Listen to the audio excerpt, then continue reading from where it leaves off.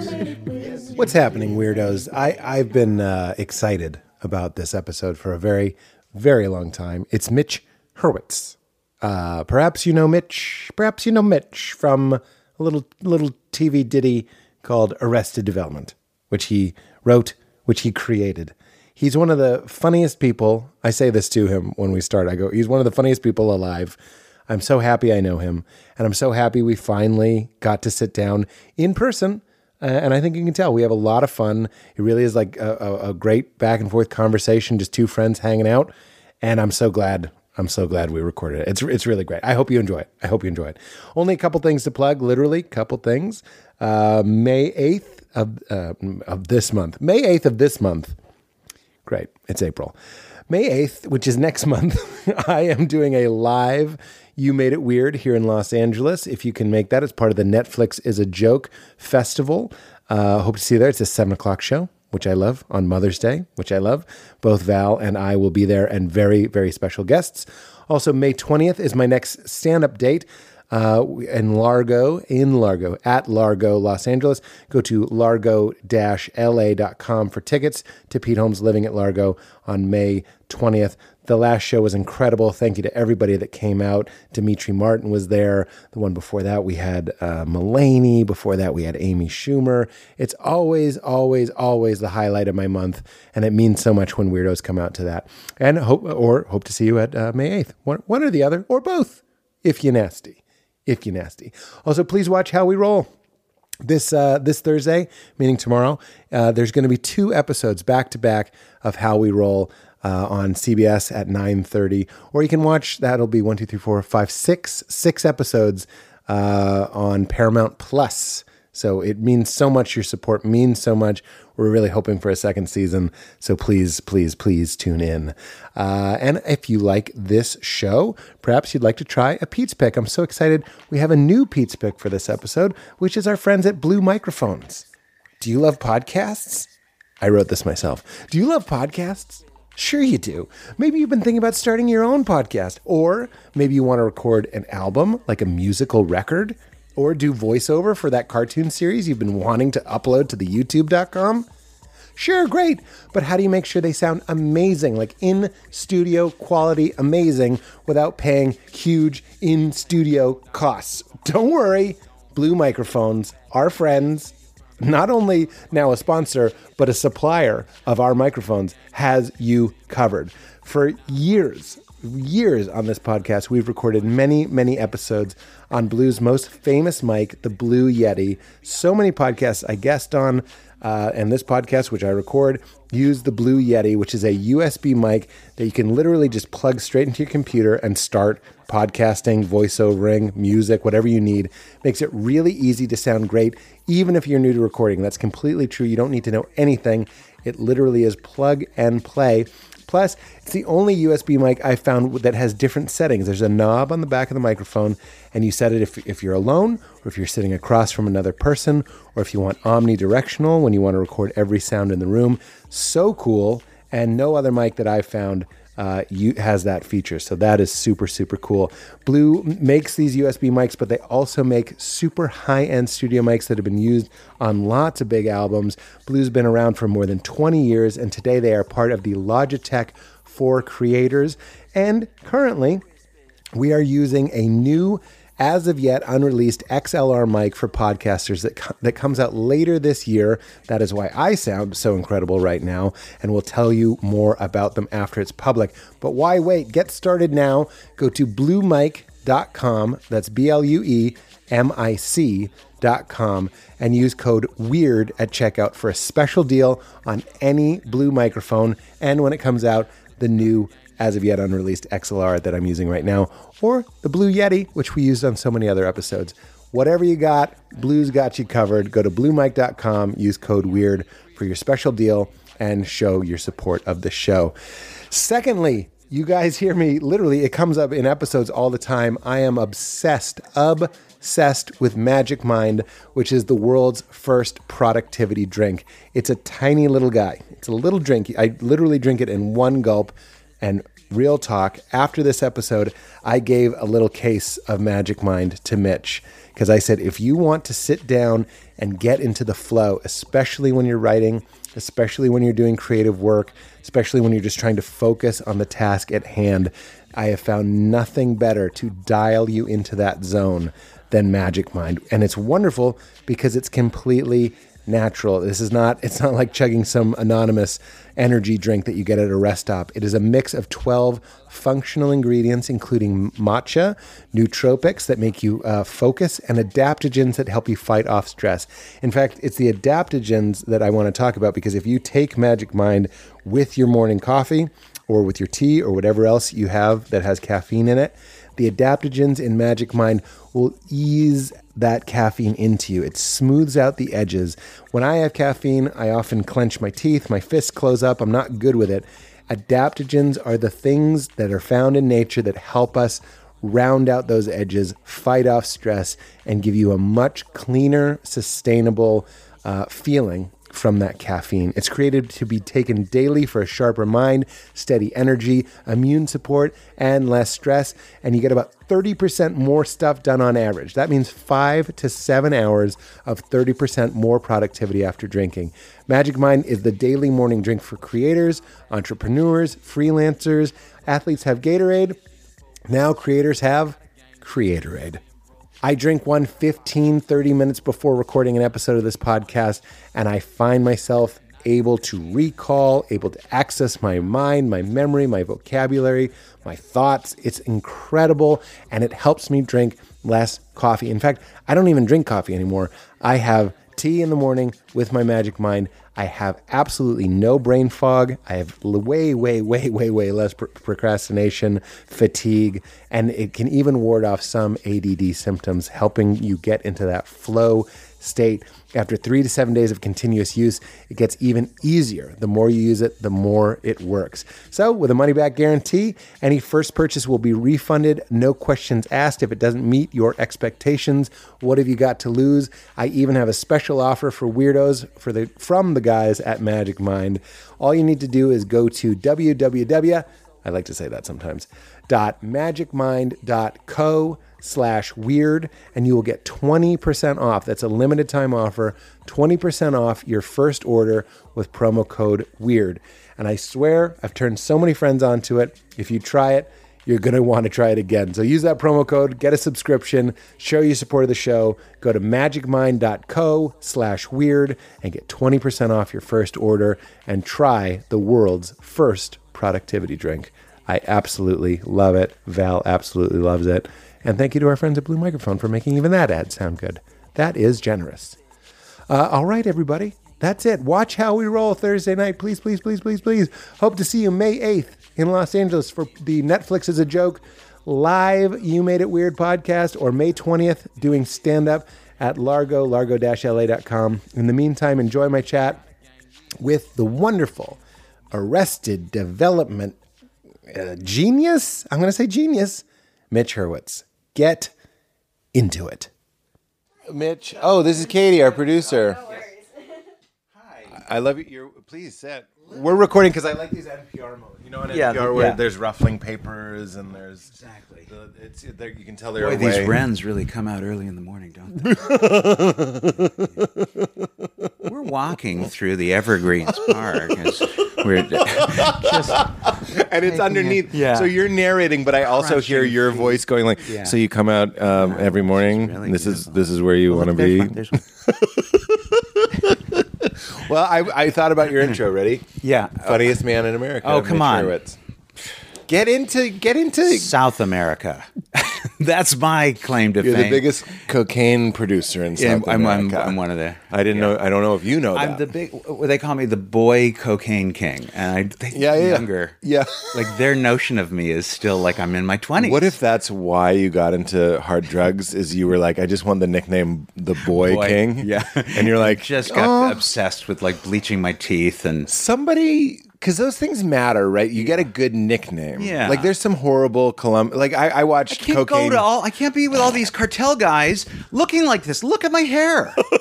I look like I'm 40. You got to live up to the cocaine kid. Remember that scene? Do you remember that scene in Take the Money and Run when Woody Allen is complaining about going to a robbery with a brown shirt, and he's just kind of whining, but where's my blue shirt? I haven't seen Take the Money and Run. It's really fun. But I'm picturing images from Catch Me If You Can. Yeah. But I put Woody Allen in it. This was in a brown shirt. He hadn't done anything wrong yet. Yeah, I think it's okay to watch this one. Yep.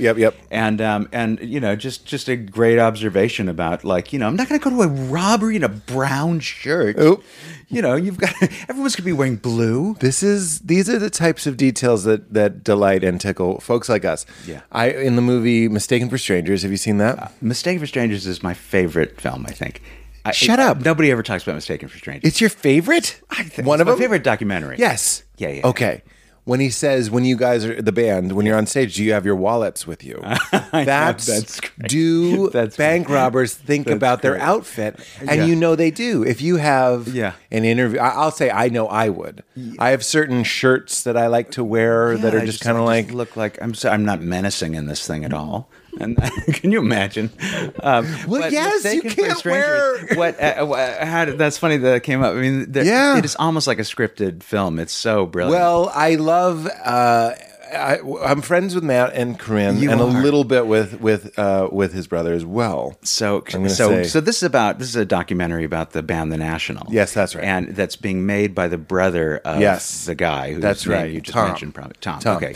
And Tom is wonderful, and I'm not blowing holes in it. I'm always aware that Corinne is a master storyteller, and I think they did what they should indicate do. that in the film. I mean, They if you- do. If you watch it closely, That's right. you kind of realize, Corinne made this film. Corinne made this film because it's just too impossibly self-aware for the guy to have made. But it's not, and that's not a shot at Tom. It's absolutely right. Yeah. It's impossibly self-aware. Yeah. And Corinne, in my opinion, knew that the punchline to the film has to be the title card directed by Tom Berninger.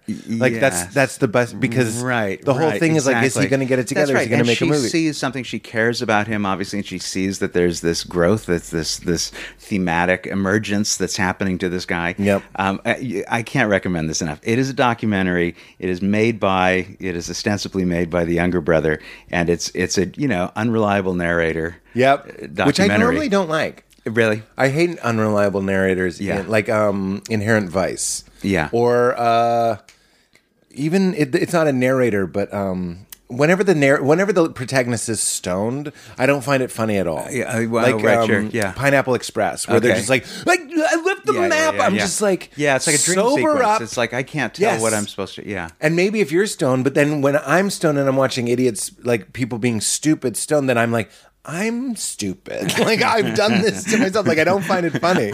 Maybe that's the joke. I'm stupid. Oh, I get it. I get what they're saying. It's really just, well, that's funny that you say that, because Val and I were driving around Los Angeles, California. With an unreliable GPS. You should do like an unreliable narrator app. GPS. That just like...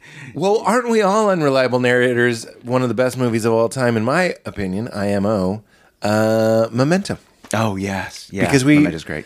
Nolan, I just watched this great YouTube video about how Nolan is always saying in all of his movies, and they made a very compelling case for this, that reality is unknowable, that you only know reality through your filters. Sure. Which I know sounds like super basic. Like you hear that and you're kind of like, yeah. But it is hard for our brains to understand really what that means. Because you're seeing even that Yeah. idea, you're Yeah. seeing it through your filters, Right. and you're like, that Yeah. fits Yeah, as long as that I'm fits. the king. Yeah. If I'm number one and it's my filters. like there's all this stimulus happening right now that I'm tuning out. But my brain knows to tune this out. And that's what Otherwise our it would be- daughters, yeah. your daughters, you got to watch them grow up. Yep. They didn't tune out. Yeah. My daughter doesn't tune out, right? I mean, that's the wonderment of being a child, is they don't yet know, Right. this Things have isn't important. These equal boxes aren't value. important. Yeah. Yeah, Right? yeah. And I think that's What why if I we're just also start putting my mouth on everything? like a child. Yeah, like a child. I'm going to put this. Just This want will to be see my. what it's like. What is this cardboard? Can I just? My daughter started. We call it sliming because we had to name it. Yeah. because it happens so often. So you can say stop sliming. Right. me. That's a good. I can't believe that hasn't been trademarked. She. That's a We're, good- it's patent pending. She'll get a little spit in her mouth and then she'll kiss you with the spit. Yeah. and she thinks this is. I actually don't think she thinks it's funny. I think she really likes fucking like messing with us. But it's so adorable. If you don't have children, this must just sound repulsive. It must sound like being vomited on or something. But it's not. Like to have like that little wet. Oh my God. Jesus Christ. That was so my cute. On first your cheek. observation It's just- was, and no one understands what I mean when I say this, but you raised 2 daughters. How Yeah. old are they now? Yeah, 20 and 21. You've done it. Yeah. Amazing. We'll get to Well, they that. did a lot of it. A lot. You were of there it. for some of Yeah, it. a lot of it. I was really a spectator. You were there to It's help. kind of like saying, like, "Hey, I did. You made it weird." You know, I've really done, funny. I've done it. I've listened to it. I'm touched. I didn't I've- know. I've you enjoyed it. were observing. Yeah. That's very sweet. I love that attitude. What was I saying? You raised them. You did it. Yeah. But when they're little, this is what no one understands. When my daughter would throw up on me, Yeah. sure, it's gross, Yeah. but it's as gross as if you throw up on yourself. Absolutely. Because when you throw up on yourself, it is gross. But it's not nearly as gross as if someone else threw up on you. No, and because you're kind of like, it's me. It's just now. It's on the outside of me, but it was on the inside of me. It makes it less gross. I mean, like your own poo poo. We should test it. I mean, do you? Yeah. I could probably vomit on you. I don't know if you can. I mean, I could summon. Do you it. have your comedy pouch of Ipecac? No, I just can get there. I really. Here's a question. Yeah. Easy. Could you vomit faster or cry faster?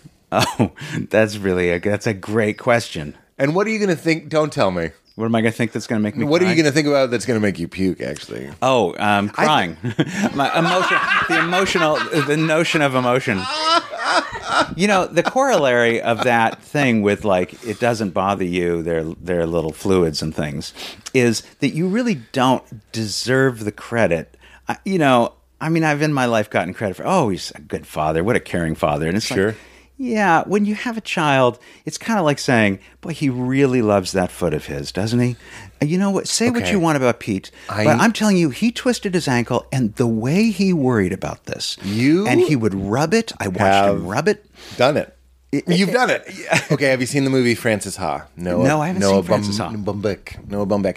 There's a great moment where it's just vignettes, and when people say movies are just vignettes, like Licorice Pizza, I'm like, it's actually really impressive that you made vignettes feel like a movie. Sure, yeah. And Frances Ha is vignettes in that way. And there's Okay, good. one scene, and I always think about it because there's like 75 people in it. It's like a dinner party scene, and this is the only thing you see. And I'm like, they set up for this? Like, were they just having a dinner party and they shot? You do that math. And like, okay, there's something else this must mean because... Or they cut out a lot of stuff from this dinner party, Yeah, or they made it right. look like another location or Yeah, something. As a yeah. producer, you're just kind of like, Yeah. It doesn't make financial sense to Yeah. get all these people at this party for Sometimes one it's line. discouraging when you're tired of characters talking and then you see them step onto a porch and you go, oh, they're going to have to talk there for a while. Yep. Yeah. We're still in that. Yeah. When I was a young man, I read an interview with Matt Damon, who was like, I modeled my career after him because I'm from that part of town, and he was in movies. And then I remember him saying, once you make movies, you can't watch movies the same way. Oh, that's funny. And it is true. And it's things Yeah. like that. You're like, well, Yeah. this is a pretty good location. They're going to have to Yeah. have a big scene But here. so wait, Frances Ha. But then when they don't, like in Frances Ha, Yeah. so she says, she's kind of making the argument that when you love your children, you're really just loving yourself. I can't exactly say how she's saying it. It's Yeah, like, yeah. it is you. She's like, Yeah. it's you. It's She's like, it's you. you. And like, why do you you. get credit for making the same point Yeah. that you're making? Yeah, it's not that it's good to care about your foot and your body, and you would be a strange person if you didn't, and but it's love. I mean, it's love of these people, and it's nice to take bows for it, but It's natural. You have no choice. Well, my friend Rob says it's like your heart comes out of your body and starts running around. Yeah. And I guess, I don't know why, I'm sure it's just not that large of a number, but there probably are people that struggle bonding to their kids. But with my daughter, it was very, like it sounds like with you, it was like loving my own foot. So when she spits on me, but then they do these studies where they have people, science, when science gets kind of kinky? Yeah. They're kind of freaky. Yeah, some graduate student had an idea for a study, and it involves, the other graduate student lifting her top, and seeing if my pupils dilate. That was not Kinsey, But the other sex study people, they were just like, let's just start boning. But as long as you have diodes on you. Yeah, right. Like these people are 69ing on a table. Like it still seems pleasant for them. But they do studies where they're like, let spit. This is kind of gross. Some people are going to be really grossed out by this, so you might want to skip forward if you don't like spit talk. Yeah. Which I think is so strange. So just go ahead and jump forward. Jump forward, MeUndies.com/weird. Yeah. /go forward. Okay. And maybe we'll just jump forward too. Okay, yeah, and we're done. And just go, oh my God, people, what? Oh, people are so lucky they did not have to hear that. Now, what is... We just deleted it from reality. Deleted it. I don't find it gross at all. They're like, let spit accumulate in your mouth for 30 seconds and then swallow it. And you're like, okay. And then they're like, now spit in this cup. And they're like, okay. And then they're like, drink it. And no one drinks it. Yeah. And it's like really interesting. And some mental PhD, was built on that. But yeah, no, it is. There's a lot of stuff Somebody like that. got a PhD. There's a lot of stuff that we don't want to think about what's going on inside the body. 0%. I know. We're so wet and dark. Yeah. It's so dark. You see a colonoscopy and it's gross, but that's lit. Yeah. There was a cinematographer. I know, it's dark in there. That's a really good point. It's also dark, which also makes it grosser. Dark. Go ahead. Tell me, when do we start? When do we start? We've started. We've started, of course, yes, started. because, great stuff. What were you going to say? No, I was going to say, when do we start? Well, let's start with this. You are the funniest. I'm not. You are so not funny. No. Look, we've had a few hangs. We had a meeting a long time ago. I went to your office. Right. Which was that when I was at Netflix? I think it was to talk about Arrested on Netflix. I'm not sure. My recollection is I wanted the conference table moved, and you were on the lot. It's funny that you remember that as a meeting. That's charming. So good. So condescending. No, I've been a fan. I guess it was a meeting of two men holding a heavy table. Here is the punchline, though. Every time we hang out, including this, I'm just like, you're just the funniest person in the world. You're too kind. And I love it. You are the funniest person. I'm such a fan of yours. And the only reason we were, this could really gross you out, so jump ahead. The only reason we were hanging out is because I was such a fan, and I was trying to, I think it was right before you did your talk show, and I was trying to... The background. Oh, there it is. There it is. It was funny. When I walked into the house, I was like, why is it not the talk show when there's a massive set piece, like, do you have the banana stand? No, I wish I did. I wish I'd bought the stair car.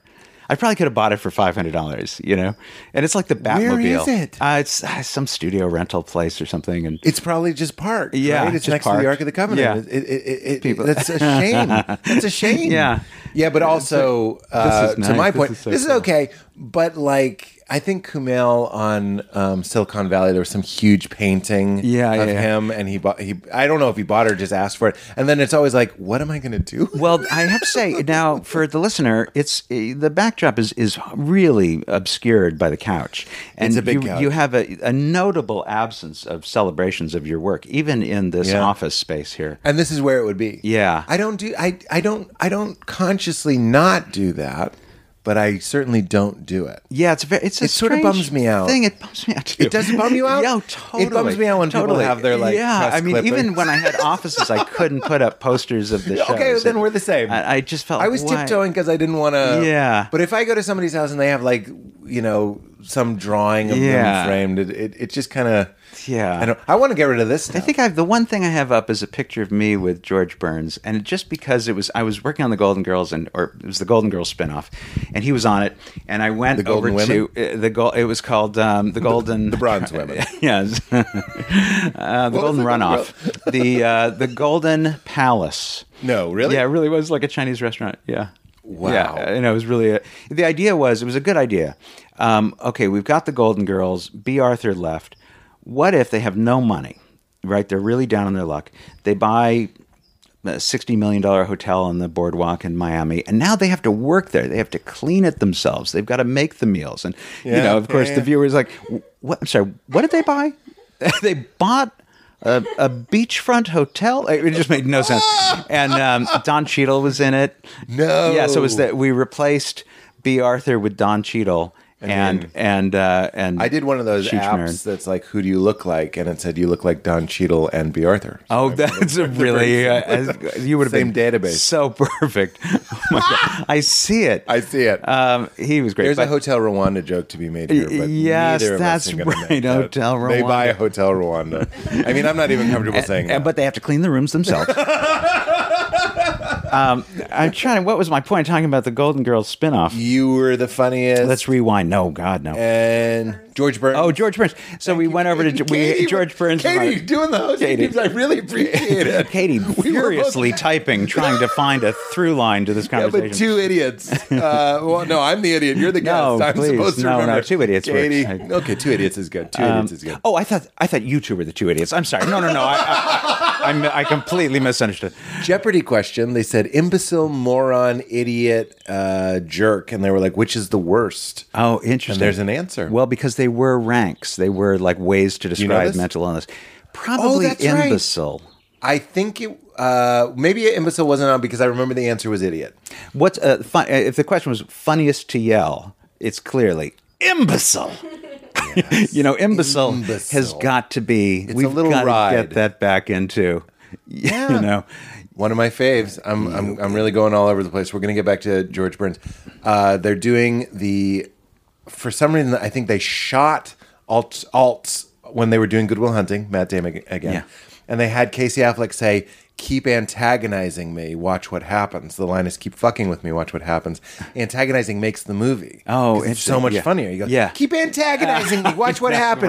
Right. Antagonizing. It's so great in the Boston accent. Keep fucking disaffiliating me. and I'm gonna, you're gonna have a real. Wow, thesaurus. You're gonna have a circumstance on your hands. That. Very good. So Burns. I go, would have thought they Burns. would keep reshooting Good Will Hunting because of something that Robin did. Oh, yeah. That's great. Hey, Robin, when you're consoling Matt Damon, maybe let's do it without the preacher voice. Let's That do is- one. It's not your fault.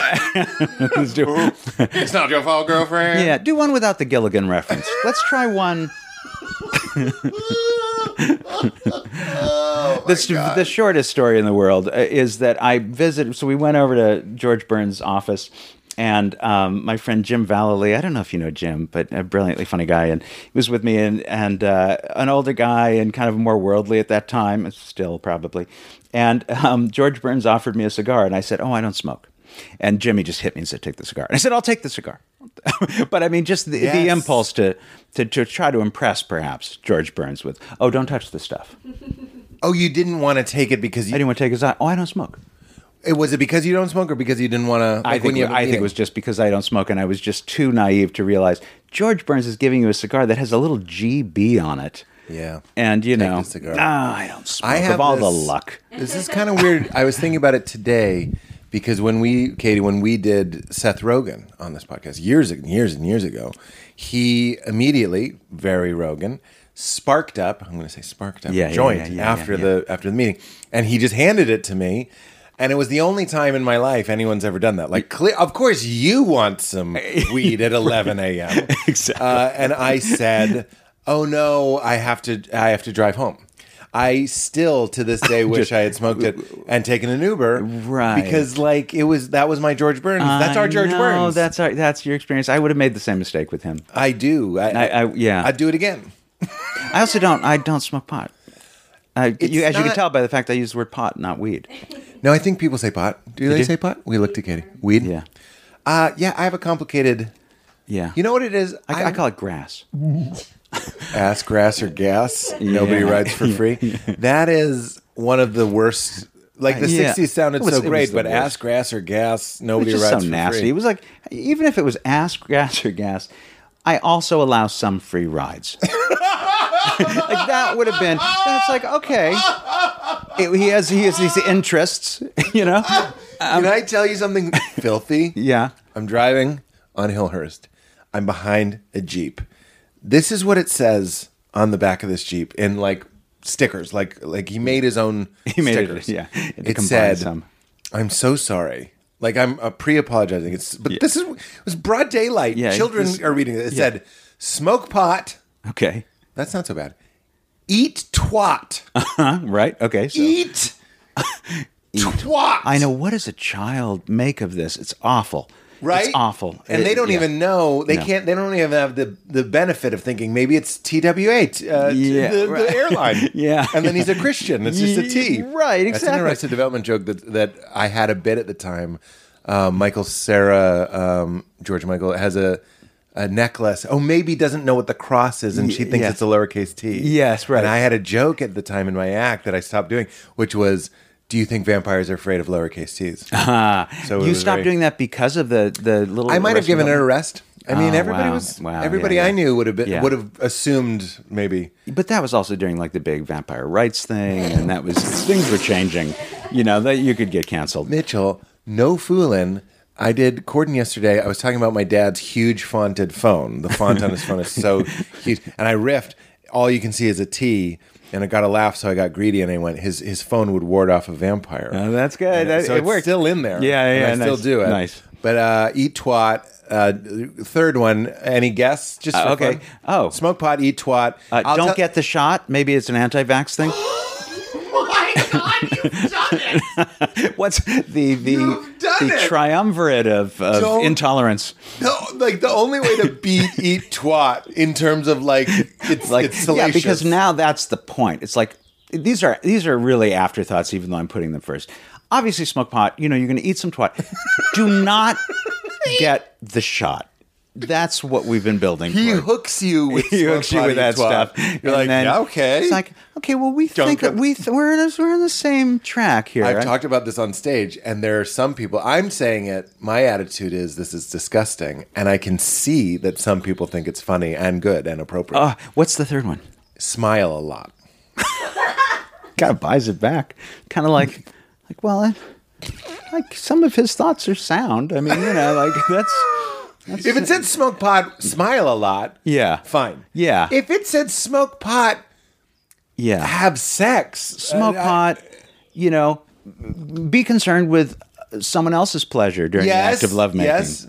Cunnilingus. Cunnilingus. Cunnilingus. Did you cunnilingus? Cunnilingus. Tick it or click it. Tick it or click it. And- cunnilingus. And Tick it, click it, or cunnilingus. yeah, and no Jews allowed. Like that one wasn't as pithy. But it's the Peanuts. But it- No Jews allowed. Do you know that from No, I Peanuts? don't. It's was no a- dogs allowed. But I'm glad there's audio of me singing No Jews allowed, so people can paste that wherever they like. But it was a yes and. That's a horrible. The people bumper sticker. versus yes and. What's that? That's a horrible bumper sticker. It was horrible. There's no. And I tried to marry it to a joke. I was on the PCH. This is just true. I'll tell you the true version. I was on the PCH, and there was a van in front of me. And I think I did it once, and it worked really well, and it's never worked again. And I think the first time I might have said, sometimes you disappoint yourself. Like you're just not the good person you think you are. And this That's so van good. starts veering. It's true, right? Yeah. It starts veering off, and there's no guardrail, and it's kind of towards a crevasse. There might have been a guardrail, but it was dangerous. Yeah. And I'm with Val, and I just went, without thinking about it, I just went, Let him die. bye. Oh, no, you did I not. said bye. Because it was like funny. Like he was just going. He was just going kind of fast towards. Oh, I'd just like to play Doom. that out. Just have you at the Bye. funeral with just that going through your head, just feeling horrible. Coulda honked. Everyone going, if there was only some way someone could have warned him, and just cut to you with your head hung low and just hearing bye in your head. I went Chandler, full Chandler. Yeah. I went, hello. But he was fine, obviously. Okay, yeah. It would have been crazy if he wasn't. No, he was fine. I'm sure. You know, those things are so reinforced. And what did he do? Just a couple of tumbles. And He did a few rolls. yeah.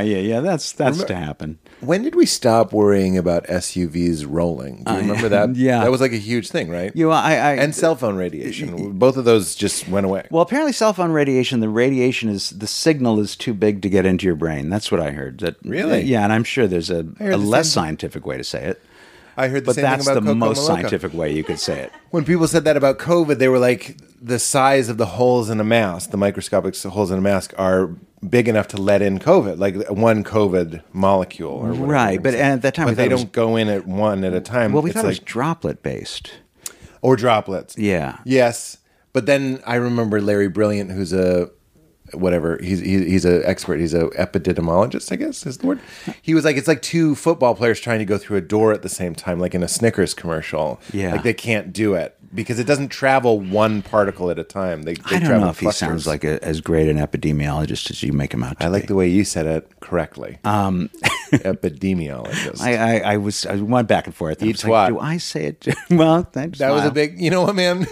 Cunnilingus. Click it or cunnilingus. And also, it kind of ruins people who smile for you because now when you see somebody with a big smile, you Smile. go, "Oh, this guy's probably being engaged in oral sex and he's high as a kite." Why? Why is he smiling? I had a thought, and I'm not going to say it, but they've said like throughout history that gaps in your teeth looked sexually provocative. Interesting. And I'm like, why? And does it have anything to do with this bumper sticker? And I'm done. I'm think in the bathroom now. I'm in the bathroom, and you're Hey, alone. do you when you talk about you say like, "Oh, I do something on stage," or "I tried something"? Do you? How much of your act is developed ahead of time? Do you develop it? Do you just do you find it in pieces on stage as you? It is, but that's okay. And then I'm going to get all about Mitch Hurwitz. But you've probably answered these kind of questions before. No, but I love that always question. am curious about it. Here's the problem. Here, I'm going to be an old man comedian for a minute, and then I want to hear what it makes you think about in your field, writing, acting, creating. Because a lot of first, second year comedians want to jump to what Bill Burr, myself do, which is like, I know if I see Smoke Pot, Eat Twat, smile a lot. Yeah. That's all I need. Yeah. I can just go up.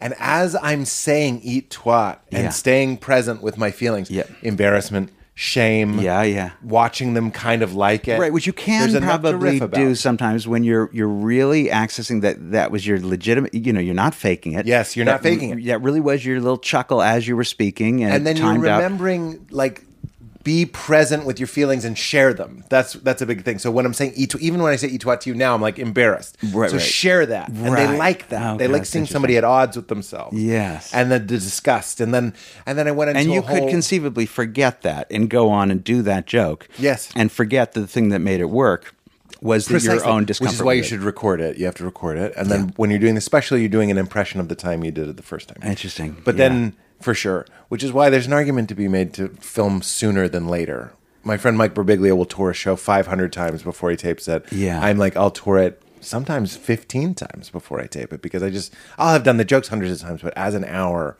sometimes less. Like Shandling's thing was that also you start believing your own process, and that's probably a trap too. Because Agreed. But Shandling's thing was I just remember him talk about it in interviews that he would not commit to a wording. Yeah. So he would sort of commit to he'd memorize the bits. He'd memorize the intention of the thing. That's it. What you just said. Yeah. It's I've said this a million times on this podcast. It's not about the words. It is for the first 10 years. Yeah, right. And then later. So what I was about to Old Man McGee is say like a lot of younger comedians want to jump to like I saw a Smoke Pot, Eat Twat, smile a lot. I think in the beginning you really should write some good jokes. Yeah, right. And perform them. And then later, 20 years in, you can just go up. And when I did it, I did this whole thing about like no one who calls it eating twat is any good at it. And like no one's like, it's like the word, like it's insane. And it'll never be as good as it was the first time, honestly. How interesting. Yeah. So that's how, what does that make? Tell me a little bit about your process. I know what I just wait. I can. What is my process? My process is different all the time. I feel like I don't have a process. Tippy-typy? Yeah. Ticky-typy? Yeah, sometimes I fall into the trap of thinking I have to know what I'm going to write before I know what I'm going to write. And that's kind of this recursive hole that, I'm going to write this afternoon. Maybe I can get up early and figure out what I'm going to write this afternoon. And it kind of affects your style. I think with Arrested Development, for instance, there was so much outlining. And you came in, you were in there I really wanted you on the show. I really wanted I tried the staff, of course, everything I could and to on do the it. camera as well. But and it was because of the Pete Holmes show. It was the Pete Holmes show. I mean, anything less than Conan's giving you your own talk show, I would have been there. Well, it always seemed like a long shot because you have other interests and other things you're doing for a living. But it just seemed like it would be to my benefit to have like a ringer. You're a silly Billy, and I love it. No, somebody, a writer friend of mine, Kenya Barris, who's gone on to great success. Yes. He was like,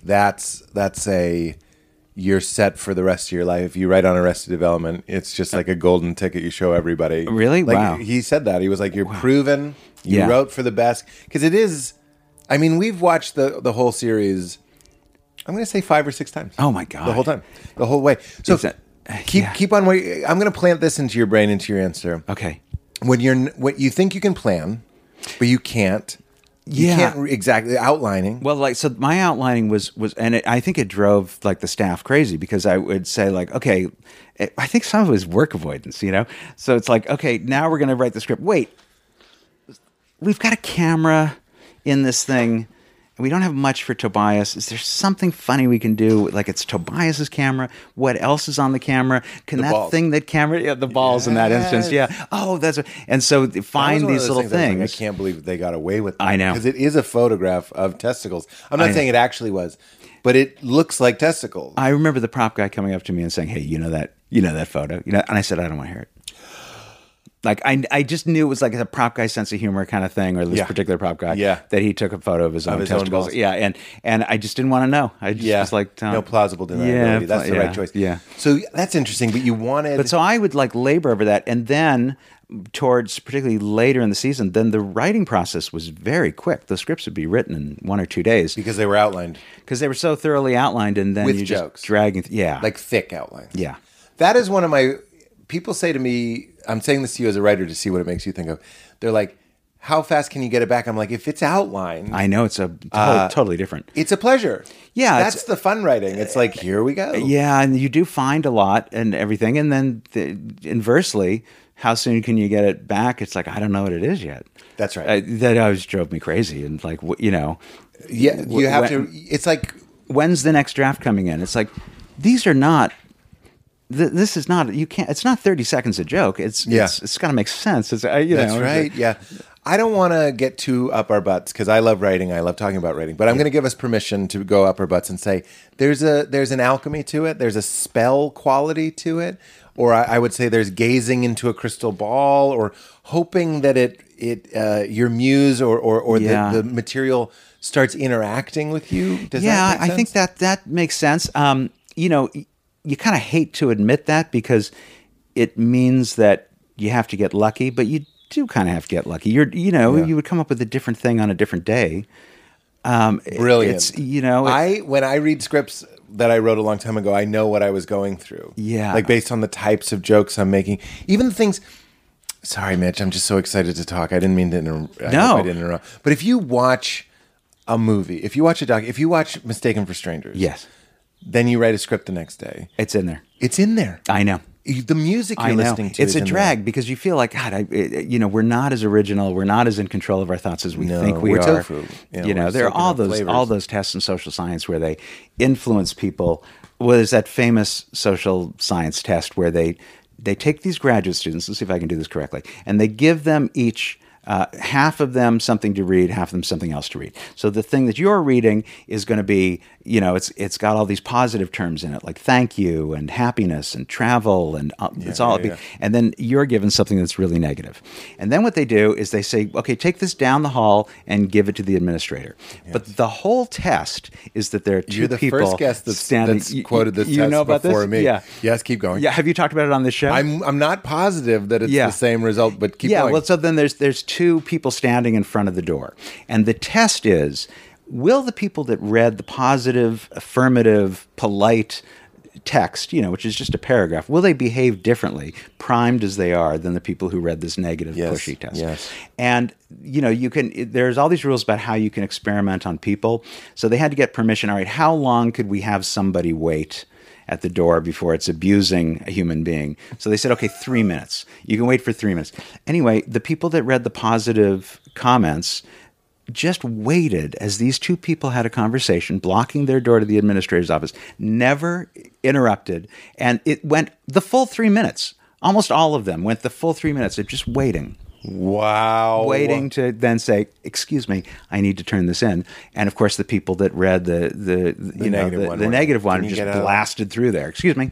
This is why when you're rude at Target, the ripple effect of that is unthinkable. We absolutely affect each other. It's hard to imagine that that's true, but Well, that wasn't the study I thought of, but because you have the setup, there's two other ones. One where they have words about speed, where it's like quick, fast, rapid, all that sort of stuff, and slow, lethargic, and then the speed at which they walk through the hallway is different. Oh, the wow. people that read fast words walk fast. The people that read slow words walk slow.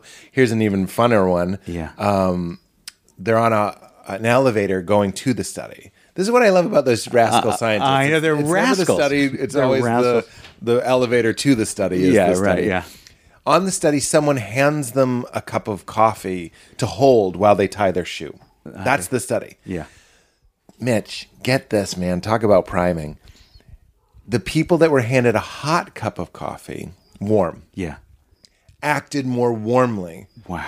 The people that were handed a cold cup of coffee acted more coolly. Wow. And they have the data to show it's insane to show that. By the way, can I turn down my electric blanket here? I don't even know why you've got this thing. You're such a wonderful host, but Let me. I'm so sweating. you are fun. This is a study. I just want to see if you become more. This warm. is part of the stuff. Are you kidding me? I'm sweating in this thing. So what? But yeah, that writing process is it's a bit mysterious, but you also, in spite of what I'm saying, I think the key to being healthier about it is to just be curious about what it is you have to say at any moment, and not to try to wait for the muse to hit and to, not try. I mean, like that creeps into perfectionism, and to just say, okay, what's Pete Holmes' version of a murder mystery? There's a version of that where you feel like, okay, I better do a lot of Agatha Christie reading and I better watch a lot of these things. But also there's a version of it where it's like, no, what would you do? What would you do? Buddy, you're really... And yours would be good. Crisping up my creamer right now. I love it. I love this quote. I think you'll enjoy it. Paul Thomas Anderson, I heard from reliable sources that when he made Punch Drunk Love, he just was making a romantic comedy. He wasn't trying to make like a subversive, different romantic comedy. Interesting. He was like, I'm going to make a romantic comedy. Yeah, that's funny. How it comes out. That's amazing. And these are those green lights. To me, writing, and I'd love to hear your comment on this. I'm not just saying it for my own sake. Writing has a lot to do with green lighting, how you're feeling in the moment, and that. Like Val just wrote a movie script. Green lighting meaning not acknowledging it, being okay with it. Meaning, like, I'm worthy. I'm worthy to say. What does he say? What does Tobias say? And that's I'm hard. Write an Arrested Development spec. What does Tobias say? Well, I can't say. What does he say? Yeah. Just like be okay. Yeah. You can change it, but like I get, like when I would be on draft writing on a staff, I would write it really fast because I have my mother loved me a lot, so I have this overabundance of like. Well, you feel this is good. You have a healthy relationship to your ego. You feel that what you have to say has value. Yes. That's a lot true. of people don't. I often don't. I mean, I'll disappear from public life, because I just feel like, oh, who needs to hear? Let me ask you this, because you and I were banging emails back and forth, and I was what I would call up. Yeah. And I was really loving emailing Mitch. We write funny. Yeah, that was I don't think we labor over them, but we love being funny. Yeah, well, it's just like a permission to be a little silly. And, exactly. Yeah. I'm going to understand whatever you say. Yeah. And you're going to understand whatever I say. Meaning if it's dark or weird or strange, it's okay. And then we both fell off. And during my time of falling off, trying to schedule this podcast, I went into my other place. And that's not to say... I hope I'm not saying this proudly. It's not as low as my high is high, but it's just not. It's not the guy that wants to write a script and be like, I know what Tobias says. It's more like what am I doing? Like, I definitely share that. I was wondering if you had I definitely do. And I think it timed out exactly because neither of us contacted each other. And I thought I was like, I think we synced up. I know. I thought so too. Yes, I thought so. You thought the same thing. Well, because I was like, I think I'm going to give this a week. Because there was or a two. buying back of it that you did not require of me. Like, I'm so sorry. I've just like, and it was not. We didn't have to fall all over ourselves. But I didn't require. Yes. But I think some of that is like you have fallow periods and you have and you have productive periods. Well, but also there's a self-consciousness that sometimes creeps in. I don't know. It's hard to explain it. Oh, there are times when I've stared at the blinking cursor, not literally, because I just won't go to my computer. Yeah, right, of course. It's like I only want. It feeds into my addictive tendencies. I've heard a quote that euphoria is the only acceptable feeling to an addict. And genius is the only acceptable feeling Right. for me to be working. Right. And that's not, I totally understand it. And it's not realistic, and it's not what good stuff comes from. Yeah. It really is mostly work, and it really is.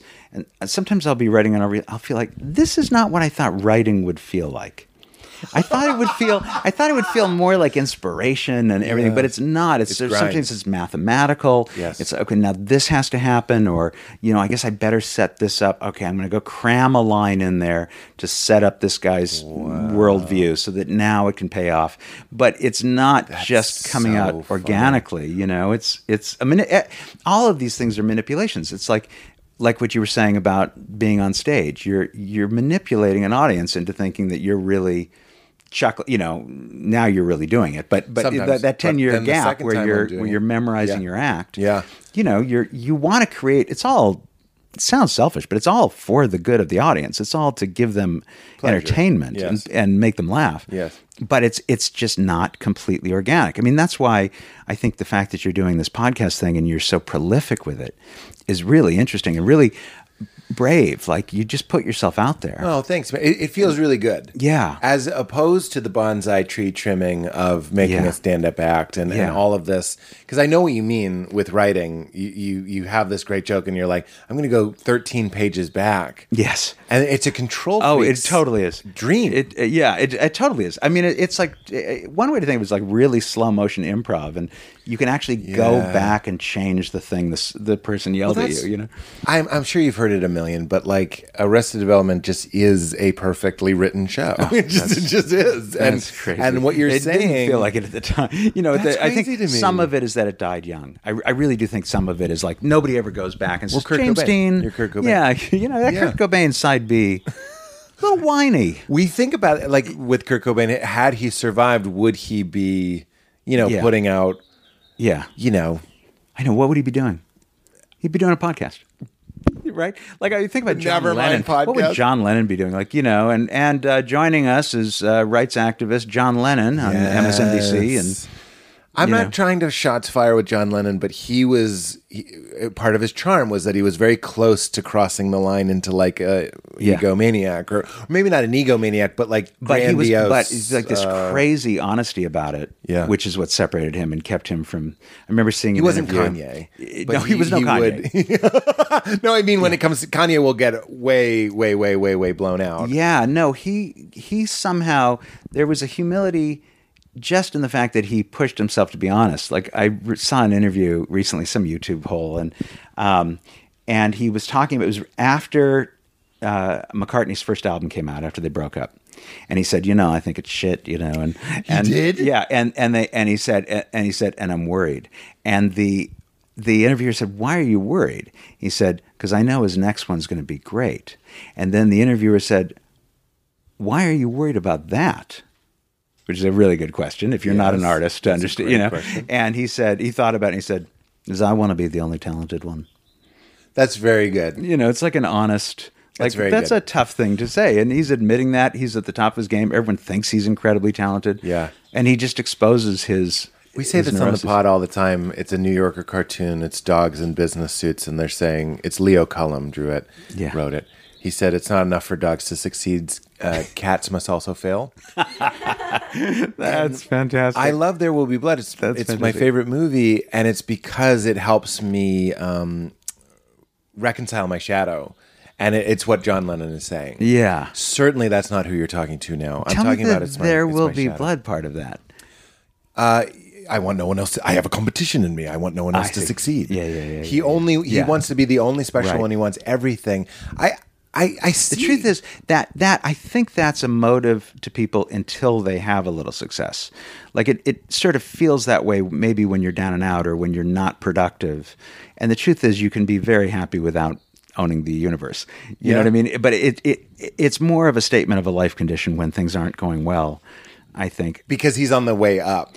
When I'm not working, I feel like I should be having a movie and doing a play and writing a book. And the truth is, when I'm working, I can be very satisfied with that creative task in front of me. I know what you're saying. And finessing that and honing that. It's interesting what we think we want or what we think we need and what we actually need. Yeah. And I was very shocked. I'm doing this multicam. Hopefully, here. I know. In a couple I almost did it.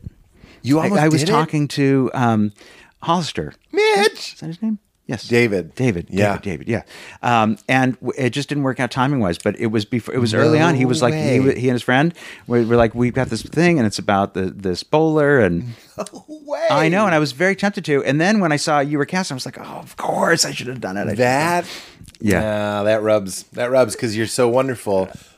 But what I was shocked, not shocked, delightfully surprised was exactly what you're saying. Yeah. Here I was thinking, you want to do the coolest. Yeah. The coolest Wait, thing. how You is want this like cover of Rolling crashing? Stone. How is it right? Yeah, you want to be the hippest. Yeah. Like I want Tom Hanks to think what I'm doing is redefining entertainment, and then you're like, wait, I like this comedy. I'm making a comedy, and it's a family comedy, and I like working, and I like applying my creativity to this challenge in front of me. that's exactly what I'm saying. Yeah. So it wasn't what I thought I wanted Right. necessarily. I Right. just hadn't thought of it. Right. And then when I started doing it, I said to Val, I was like, I just want a place where I can let out my need. Yeah. You could call it a compulsion. That sounds negative, but it's like a summer camp where you get to go, be funny, make Wow. jokes, Yeah. and be done, and come home and be a dad. Oh, it's great, and it's you interact with an audience. I mean, I assume Yeah. you've got some bowling stuff, so there's probably a lot of pre-taping. I'm guessing. Well, there's bowling, but it's always I'm just bowling it to a stage guy. Yeah. He just catches up. killing an audience. I'm member. killing an audience guy. and- But few jobs. but I would think that even as you get, the great thing about television is it really ends up following the stars. Like you start off like, okay, here's the script. How do I conform to the script? How do I bring what I do and put it in this world? But it'll very quickly start being, Shifting. hey, let's do what Pete does. That's I watched them doing that. Yeah. Even episode 4. Yeah, they're really, starting to it's- figure out who you are. Let me bring it back to you. I wanted to talk a little bit about when you're in front of the page and you're writing an episode of Arrested Development and it's really outlined. Yeah. There have to be. I find these moments where you step out. I wrote something recently. I'm trying to think of what the exact example was. It doesn't matter, but it was outlined very thoroughly by somebody important. Like it was a producer who I really admire. Oh, interesting, right. And let's say there was this thing, it was like, and he dies at the end. And as I was writing it, the script was like, he doesn't die. Oh. Like, those moments? Yes, of course. It told you. Of course, yeah. And I turned it in without even saying, hey, I changed it. Yeah. Because I knew he would know the spell of it. Like, it started That's to happen. right. Would you talk a little bit about that? Well, no, I would just think it's like a conversation. Like you can think this is how I want a conversation to go. And even today, like I made a choice it's total unknown. What are we going to talk about? And I made a choice not to give it any thought. I love it. Because I just felt, well, it'll be kind of inauthentic if I'm trying to turn it back to It's the toilet some on anecdote the interview or on the something. toilet. Yeah. Where you're talking to Barbara Walters on the toilet. And you're like, well, Yeah. which is a line from, it's a Jim Belushi movie. It doesn't matter. No, well, now it does matter. Because now it says something about... No, wait, is it Truman Show? It might be. It's like we all think we're special. We've all talked to Barbara Walters sitting on our toilet. Yeah, And I'm like, you didn't do that. You wanted to stay. Yeah. And that, I think a lot of good things have that flavor. I mean, the closest I've ever come is talking to Barbara Walters while she was on my toilet. And just like, everything okay in there, Ms. Walters? You know what I mean? And it didn't reveal anything about me. Except it was taking a while. I think you have to stay open to, what's right for the characters or what. It's different in every case. I mean, that's the other weird thing about our jobs. You don't, and for people who want to get into a creative field, and I imagine a lot of people listen to this and they're thinking about how are they going to write That's their my thinking. screenplays Yeah, sure. how are they going to do it. And, you never quite know how to do your job. And so you just kind of have to stay curious to your own experience and somehow resist your own expectations of something. Wow. And because that stuff is they're all just negative voices. It's in the way. It's in the way. I love that. Resist your expectation. Is that what you said? Resist Yeah, your, because I love that. or you're the expectations you feel are being put on you. I mean, I remember writing my first Golden Girls, and I'm trying to think of how to tell the story that it doesn't have a heroic ending. Please. It sounds like This is a safe he space. thought of talking about this in the car. Believe me. Oh, the story where it turns out he was a good writer. No. Yeah, I that love was this. on the freeway. Yeah, I love that. But I was so worried about writing this Golden Girls, and I labored over it as the first one they let me do, and I turned it in up and apologized and just said, I failed. I'm sorry. I will write another one. Please don't fire me. And they said, well, no, we like it. It's not very good. We had a table read. It was like this record laugh spread. Wow. I remember the executive producer afterwards saying, oh my God, I lost weight laughing at this one. Great. In the middle of that, by the way, I'd wanted it so badly, I was so nervous. I'd been a runner, so I wanted to get out of the runner room.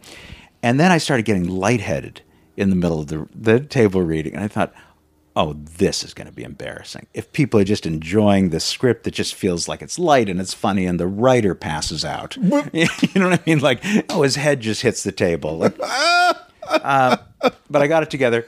But they were so happy with it. Out. I almost passed out. I believe it. Yeah. And I afterwards, I remember telling myself, like, okay, you can't let the highs be this high and you can't let the lows be this low. Like, it was a conscious thing, like, But of course, afterwards, like, oh, Mitch, you're going to write all our scripts from now on. And I remember thinking, oh shit, what have I done?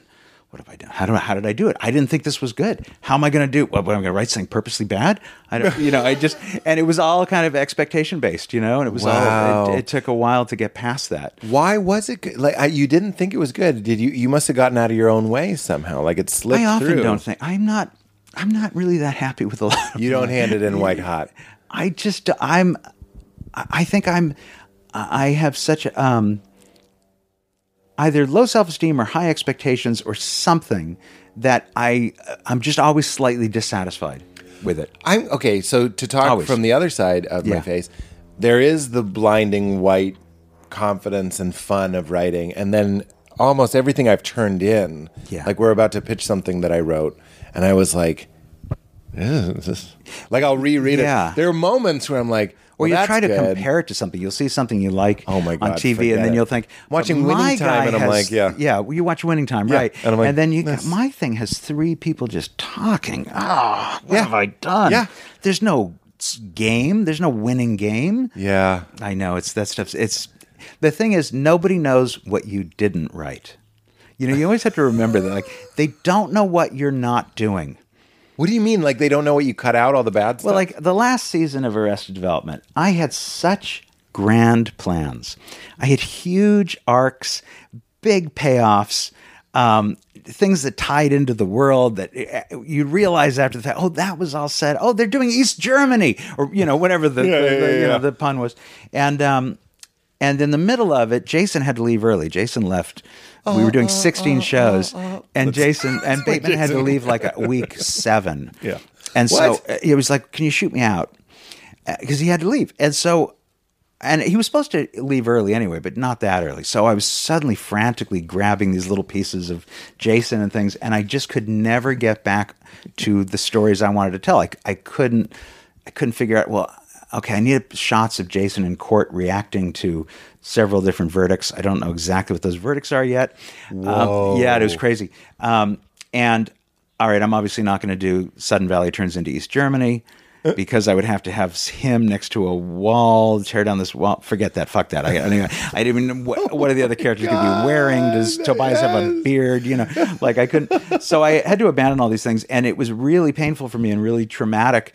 And only afterwards did I realize, oh, no one knows that they're not seeing the East Germany Sudden Valley version. Nobody knows that there was going to be, Michael Bluth and his son had dated the same woman at the end of one of the seasons. And so then I had this whole thing where George Michael was going to date this other woman that he met in Mexico, or met in Spain rather, but that was going to turn out to be Marta. And so the parents, and Michael's going to start dating Marta again. And then everyone was going to be like, oh, this is so ridiculous. I mean, then it was going to try to like, oh no, it's not Marta. They just thought it was Marta. Oh my God. Because we changed the character a couple That's times. so funny. So, oh yeah, that's right. But anyway, That's right. all of these kind of complicated plans, and they didn't happen. And people could be dissatisfied with the show, but they don't know exactly what's not there. That's so funny. And they're not going to be watching your show thinking, Yeah. why isn't this winning time, even Right. though that fleeted through your head. And, Right. Well, you watch other things, and when I watch other people's writing, I'm just so blown away with how deliberate and thought out and planned and stylized and interesting they were. Yeah. And then when I watch like Licorice Pizza, you ever read a Paul Thomas Anderson script? No, I'd be interested in doing that. Go ahead. He's my favorite director. Me too. And writer. Well, really? Yeah. Oh, absolutely. Some of them, like Phantom Thread, for example, is really on the page, and then a lot of them are like really like they were finding it, improvising, playing. I think he would tell you that. I'm sure he would tell you that. Sure, because it's his creativity still. He's still making the. He made the atmosphere. Yeah, and then whatever happens in the atmosphere, and he's making it on stage, and he's Yeah. Yeah, that I found like when I did that one season of Arrested where I was directing as well, the directing became like a draft. It was really the directing draft. Yeah, it really Wow. became like, I changed a lot, and it was an amazing, fun experience. And you realize there are different ways to write. I was just writing by moving people around. And Well, there's something that happens, I think, when you... Like when you're writing, when you're in the chair, I was saying green lights. You want to get that flow going where you believe in yourself enough to get the flow, the typing. Right. But then when there's literally manifested in the three dimensions, you have a person who's the creator of the show. Yeah. He's directing the show, and he wrote the show. This could be a nightmare. This person could become a dictator. Yes, right. Or they become the hub of the wheel. They become the still point through which all of this goes. Yes, and right. everybody feeds off of your confidence. Yes, 'Cause that's we don't the have to goal. go, oh, let's run it by Mitch. I don't know if we should change that light. And you're going, no, That's the goal. It should. We're outdoors absolutely now. the spirit of it. What's fun about it is getting the best of everybody, not saying, "Hey, move your feet over a little bit." Right. I'm on the set with you, and I see it's you, and I see that you've got this backdrop in there, and I think, okay, let's do something with the backdrop. Let's do. That's funny. What could I play with you? What's your take on this? And that's my PTA go-to. Is in The Master. There's all this imagery that Joaquin's character can't find love. Yeah. And then there's this scene, and I'm positive. I watch these analyses of the movies. He picks up a little antique woman off of a desk and he tries to put it in his pocket and it doesn't fit. And all of us film nerds are like, Great. well, isn't that great? The woman doesn't fit. Yeah, he right. can't get a woman. Yeah. I am 100% sure, I could be wrong, that they did not, Paul Thomas Anderson did not say, make sure there's a woman that doesn't fit in his pocket. Right. They just did it. But chance favors the well-prepared. You know what I mean? That's right. So that you get, there were a lot of things I planned in Arrested Development because I got into this idea of like, it'd be funny to have fast, flash forwards to instead of callbacks, call forwards. I don't know where I got the audacity to do such a thing because the show wasn't even going to be rerun. It wasn't necessarily going to be on DVD, but I just thought it'll be funnier to me if you realize, that thing we saw 4 episodes again, it was in the future. Yeah, all that, That's very and trippy. we like a few things we hid, like that the big crime was building model homes for Saddam Hussein, who was the dictator in power at that point. Yes. And so there'd be little clues along the way when they look at a magazine of Saddam's palace and say, does that look like our kitchen island? Right, just little hints. This is our exact outdoor barbecue. That is really good, yes. But there were a lot of things that just happened just because, accidents happen and coincidences happen and people were looking for them. Yeah. Like I've gotten so much credit for a pun when Buster goes into the ocean and is about to have his hand bitten off by a seal and somebody yells, loose seal, loose seal. And he says, I don't care if my mother doesn't want me to go in the ocean or something. And he goes in and he gets bit by the seal. So the homophone of loose seal, I'm often asked about that. Did you name the character Lucille because you knew that the seal would bite off the hand? You were on the that yeah, ahead. yeah. I thought always you were say about yes. to say you didn't, Mitch. I wouldn't believe it. I thought you were going to say we didn't know we were making a pun when we said Lucille. Oh no, that's that would have been that would have been the moment we all went, "Oh, he's an idiot." We didn't know. We didn't know we were making a series. We thought it was a documentary. We were just out there at the beach. Yes. No. Yeah. But stuff like that. They thought you it was just that get, thought Yeah, out. and you get lucky. I love that. God, this is going really well. We could end now. But you drove 7 hours to be here, so let's make it worth your time. Well, I live in Catalina. It was a bad. So you took a boat. It was a boat. I mean, we don't really call it a boat. We just call it a conveyance because we don't want people to know about Catalina. And it says smoke potty twat. But I think that the prices out there are going to go up. I think when people In Catalina. but for the commute, the commute is a killer. But for the commute. But for the commute. Hey, you want to come see my improv show tonight? She's like, oh, Jesus Christ. That's on an island. All right, let me take a Dramamine. Head out to the dock around 1. I want to talk about Lucille, who's never looked at a waiter. Yes. Reminds me, I love my mother so much. She reminds me of my mother in a lot of these really funny ways. Yeah. Your mother, she's from Lithuania, right? She is, she wow. one descended. Yeah, she's not like rude to waiters, but my family is funny with waiters. My dad, our joke is, please join us. When my dad is talking to a waiter, it's always just like, have a seat. Like he's a showman. Like he wants them to like him and have a good time. And my mom, especially with female waitresses, my mom would resent that, and so sometimes she would be rude to them because it was like this temporary mistress of the table. Yeah, it was like my dad is somehow and just like he's flirting. He's not being nice. He's I've been in flirting, relationships where the woman I'm dating is only nice to strangers, and then it reminds me of how she used to treat me before she turned horribly cold and intimate. And then a waiter would come, and she'd be the charming person I fell in love with. How funny! That's really funny. Really sad. Yeah. Here's my question about really funny. Lucille. I know, right? You and I are the same. I'm like, some people will be like, that's dark. I'm like, that's exactly what funny is. Yeah.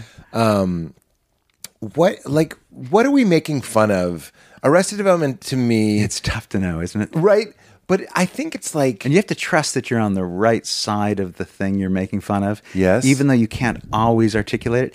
In fact, you generally can't articulate it. Yes. You kind of go like, no, I think it's okay that she's dismissive of brown people because our point is we're making fun of that. She is in hell. Right. And she's in hell. And she suffers because of it. Okay, let me start with this. I riffed this 2 nights ago. I was talking about, I had a joke that ended with like, if I knew then what I knew now, I wouldn't do that. I would have bought Bitcoin. Yeah. And then I said, but if you had, I just stopped. I love these moments. I go, but if you had bought Bitcoin when it was $15. Yeah. And now it's valued at $40,000. Yeah. So you'd have hundreds of millions of dollars. Yeah. Would you be at this show? And some people were like, yes. And I'm like, I'd like to think you would be too. But a lot of very rich people I know live in, like we were saying, You isolate. white marble mansions. And I go, those things are mausoleums. Yeah. This is at the Hollywood Improv, Yeah. right? Yeah. I'm not thinking this is going to work. I go, they're tombs. Yeah, There are yeah. all the, not all of yeah. them, but a lot of the multi-millionaire people that I know. It's they're interesting. all like, come over and use my pool. Come over and use my pool. Listen, they anytime. just want a person. I know, just that's not a gardener. That's the other thing. Exactly. Whenever I see these beautiful pictures in like West Side Magazine or something, I think, I hope you like the sound of leaf blowers. These, because that's what it is. It's not this ideal life. It's going to be. But isn't that what we think? We're back to what we think we want. And isn't that what Lucille is drunk during the day? Yeah, She has someone doing everything that she wants. And that is are we making fun of capitalism just as a whole? I think we're making fun of self-involvement. I think that's kind of it. And how we become not just the rich. It's easier to see with the rich, but we become completely entitled instantly. I mean, we become entitled if you walk into a Starbucks and you open a door, but you get in, a half an inch before the other guy, and you see the other guy go to the counter first. You're like, hey, that's not cool, man. Yep. I was in here a half an inch before you. Like what rule is this that we've all decided like, no, it goes in order. Mitch. It goes in order. You're haunting me. You might have signed that monitor that was on my table. I just ordered that and I paid for overnight shipping and then he shipped me the wrong one. And I had to stop and be like, I don't even need this. Like, I do want it. I will not be disrespected this way. That's it. Yeah. You jump so quickly I to know. 1-inch Starbuck law. I know. And I didn't do it. I realized I needed to reset my day. Yeah. I needed to like slow down. I needed to breathe. Yeah, I have a cold plunge. I'm a big believer in the cold plunge. Get in your body, get like reset, because once if your brain is running the show and your body isn't in touch at all, you start going like, I was an inch ahead of you. It's something about how adaptive we are, or something that we don't have time to like mourn the path not taken. This is my path. That's right. And Adaptive. It's a misappropriation of something that's good. Yeah. So with Arrested Development, I think, you see these wealthy people and they're outraged that the funny thing is I kind of sold the show with the idea of like, this is about a wealthy family that loses everything. I think that's even in the like the narration at the start of the thing. Yeah. They really don't. They kind of have boats and they have businesses and they don't, Segways. It just became more interesting to me right away to like not do a show about them having to work at McDonald's, even though that's kind of what I'd sold. But don't so many... And just like, no, they're just hanging on to what they had. Well, that's really interesting. Yeah, it became a more interesting story for me that way, that just, no, they're refusing to work at McDonald's. They're refusing to give up what they have, which is what people are doing, which is why all the white people are getting such bad press. They're terrified, especially on the right, that they're going to be replaced, the great replacement theory. And they're entitled and they're angry and they're scared. And, of course it's nonsense. Nobody's, all boats are lifted if, more people do well, but all boats are lifted. I love but it is a trap. Instead of saying rising tide, I just wanted you to know. I know the expression, but I like the way you said it. Oh, no. I thought you made it up? I was talking about the boat towing business. Yeah, they have to get those things out of the water. Entitlement and self-involvement. It's funny. I said capitalism, but you actually hit two things. Self-involvement is more relatable, more interesting. And also, I love that you sold a pilot. We did that with Crashing. We sold a show about a guy who lives in a different place every episode. Yes, that's right. And then 3 episodes in, That's right. no, he lives with Artie. Yeah, and that's it's just exactly. like No, you have to. different. You're just trying to get on the air. That's what Jed said. Yeah, he's like, just the pilot should be crazy and wild, and things should happen. Exactly. And you're. I think the other thing I sold Arrested with was like, this is a bunch of people who are going kicking and screaming into a better life. Like they've lost their money, the thing that kept them in their mausoleums. The cousins are forced to share a bedroom. They had private bedrooms. Even like Tobias and Lindsay are forced to share a bedroom. They're all going to get closer because of this and be happier. And it was like, well, kind of. No, they didn't become happier. Forget that. They should have. Yeah, they should have. And that may have been a better dramatic story. Right. But obviously whatever I'm reading always comes up. I'm reading this great book called Tribe. My friend Ruben recommended it to me. And it's talking about exactly what you're talking about.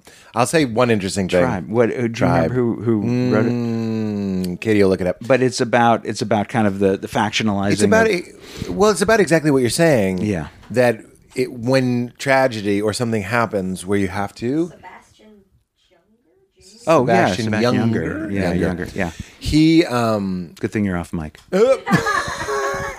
He says the more successful you are in Western society, you're so much more likely to be depressed because you're isolated. And he's like, all of these things that happen that force us into sharing bedrooms. Yep. Like when I watch King Richard, Will Smith aside, Yeah. when they're all sleeping in that bedroom, I'm like, that's really rough. And I'm like you said, your kids miss your old house. Yeah, right. There's a time when you're like, remember when we all slept in the same room? I know, of course. Human beings need each other, and yet the goal of our consumer society is to, there will be blood, get so rich that you don't have to be with people anymore. That's so when it's the only thing that makes you really happy. Yeah. Not just being with people, because I'm a little bit introverted, but actually needing people, people who need people. That never made sense to me. Yeah. But people who need people are the luckiest people, and people who are needed. Just now got that. I never got it. Yeah. I never got it. I was like, what the fuck are you talking about? But people who, it's like, I guess it's not good musically, people who admit to needing people. That's right. We all need people. Yeah. But people who are self-aware enough to know. To ask for help. So here's Lucille, and it doesn't work ultimately on the show because they're just miserable, which I love. Yeah, you just go where the comedy is kind of, and little moments of epiphany, but... For sure. Yeah. I mean, there's a lot of sweetness. I feel that Jason's character, Michael Bluth, is There's a lot of pathos there. It's very sweet. Yeah. He hates his family and he loves his family. Yeah, That's exactly, fair. exactly. And I relate to that feeling. I think that's why young people kind of found the show. I mean, it was canceled sort of famously, and then a couple of years later they started finding it on college campuses, and I always felt it was like cynicism for them to kind of cut their teeth on. Like, like you still love your family, but you make fun of them. It's just you're independent. Okay, I'm going to put this to you, and you are going to talk for 28 minutes uninterrupted. But Val and I, we were talking about. We were like, it's so interesting. We want to be good parents. We want Leela to love us. I specifically don't want Leela to say my dad's my best friend. That's a personal goal of mine. I think. Right. Like, that's right, not for me. Right, yeah. I'm like, honey, no. But it's okay if like she's like, but his friend is my best friend. That's okay. If she's best friends My with dad's manager, his road manager. It's weird. He's my best friend. But we're like, we have some friends and they had amazing parents and they are in complicated marriages. So you're kind of like, what's going on? You think you model like our marriage and our relationship with our daughter. She'll probably pick a good partner. And then like, we're like, that's not always true. And they're the ones that love their parents the most. And I was like, and this is what I really want you to talk about. I was like, I actually think some of these people just haven't done the work to figure out how their parents are fucked up and wrong and broken, just like everybody is. Oh, I think listen, a lot of people don't develop in life. Arrested. Oh, there you go. I didn't get the pun of the title. I also just got that. I just got that. No, and you the didn't. Barbara Streisand. Ron Howard in season 3 says his development was arrested. And I was like, hey, that's the name of the show. Oh my God. Yeah. But people don't develop. Yeah. No, I'm going to put the mic down. I'm going to put mine down too. Oh no, I'm sorry. I mimic. I'm a natural mimic. I'm an Enneagram 9. It's interesting. I think a lot of people don't, first of all, we all sort of struggle with the same problems our whole lives. And that's often really discouraging because you feel like I'm still struggling with my weight, whatever your thing is, I was struggling with my weight when I was 8. Yeah. I'm 47. I'm still worried about my. It's like, yes, because that's your struggle. That's what that's your lifelong thing. But a lot of people don't deal with their struggles, and a lot of people, end up drinking their whole lives in a dangerous way. I mean, it doesn't have to be that way. Did you watch Severance? No, I haven't seen Severance. But it's all about how we compartmentalize and suppress. It's a great metaphor for the unconscious. Great, and that's what we do. Yeah, I started watching it, and the hallways were too long for my initial watch. Hilarious. It was like when they were going through the hallways, I was like, okay, these hallways are too long. I can't. Was this the West Wing? Exactly. What is this, Studio 60? Sorry, I'm more of a Studio 60 guy. I'm more of a Studio 60 walk and talker. So people don't deal with their stuff. So yes, and a lot of people just stay in their tribe, and they just think, my parents, were Satanists, and I'm a Satanist, But what you want, I think, your children to come into their own. And to flourish as individuals and not to just replicate what you do. And in fact, they almost have to find the chink in your armor. Absolutely. And that's a hard thing as a parent to, when you hear, your daughter, my daughter recently, what did she say? It was something like, it wasn't exactly easy being your daughter. It's like, what?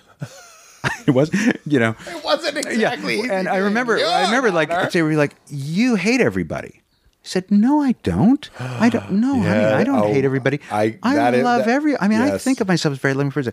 Well, when that guy was trying to double park the other day, you were like, look at this dewy-eyed son of a bitch trying to get his car into the. I was like, well, I was trying to be funny. I mean. Yes. He kind of watery eyes, and he was trying to double park, and I just didn't think he was seeing clearly. Yeah, I called him a dewy-eyed son of a bitch, but this is a flash forward, by the way, from my life. Oh, totally, because Leela's going to be what I ended up saying. I mean, it was a weak thing. I mean, I really had to self-examine and go like, yeah, maybe I am like negativity is coming out of me, but I'm trying to be funny. And when you're trying to be funny, you're looking for, you're just always kind of on the lookout for things that are out of whack. It's the people versus yes and. Like, yeah, it's okay. right, Like, yeah. because it's a joke. Yeah, look at this guy. Look, he's painting the side of his house, but has he realized it's a different color than the front of his house? When is that going to kick in? And like a lifetime of that. I had my daughter go like, "Why do you hate everybody?" When she was 7 or something. Wow. And so in some respects, maybe she has to. She's a really funny girl. And will be critical of people like that and maybe not like it about herself. So maybe she did get that from me. Maybe it's genetic. Maybe we have nothing to do with it. All the studies show that we have much less influence on our children than we think we do. Really? Yeah. That it's all about their peers and about their body chemistry, their brain chemistry.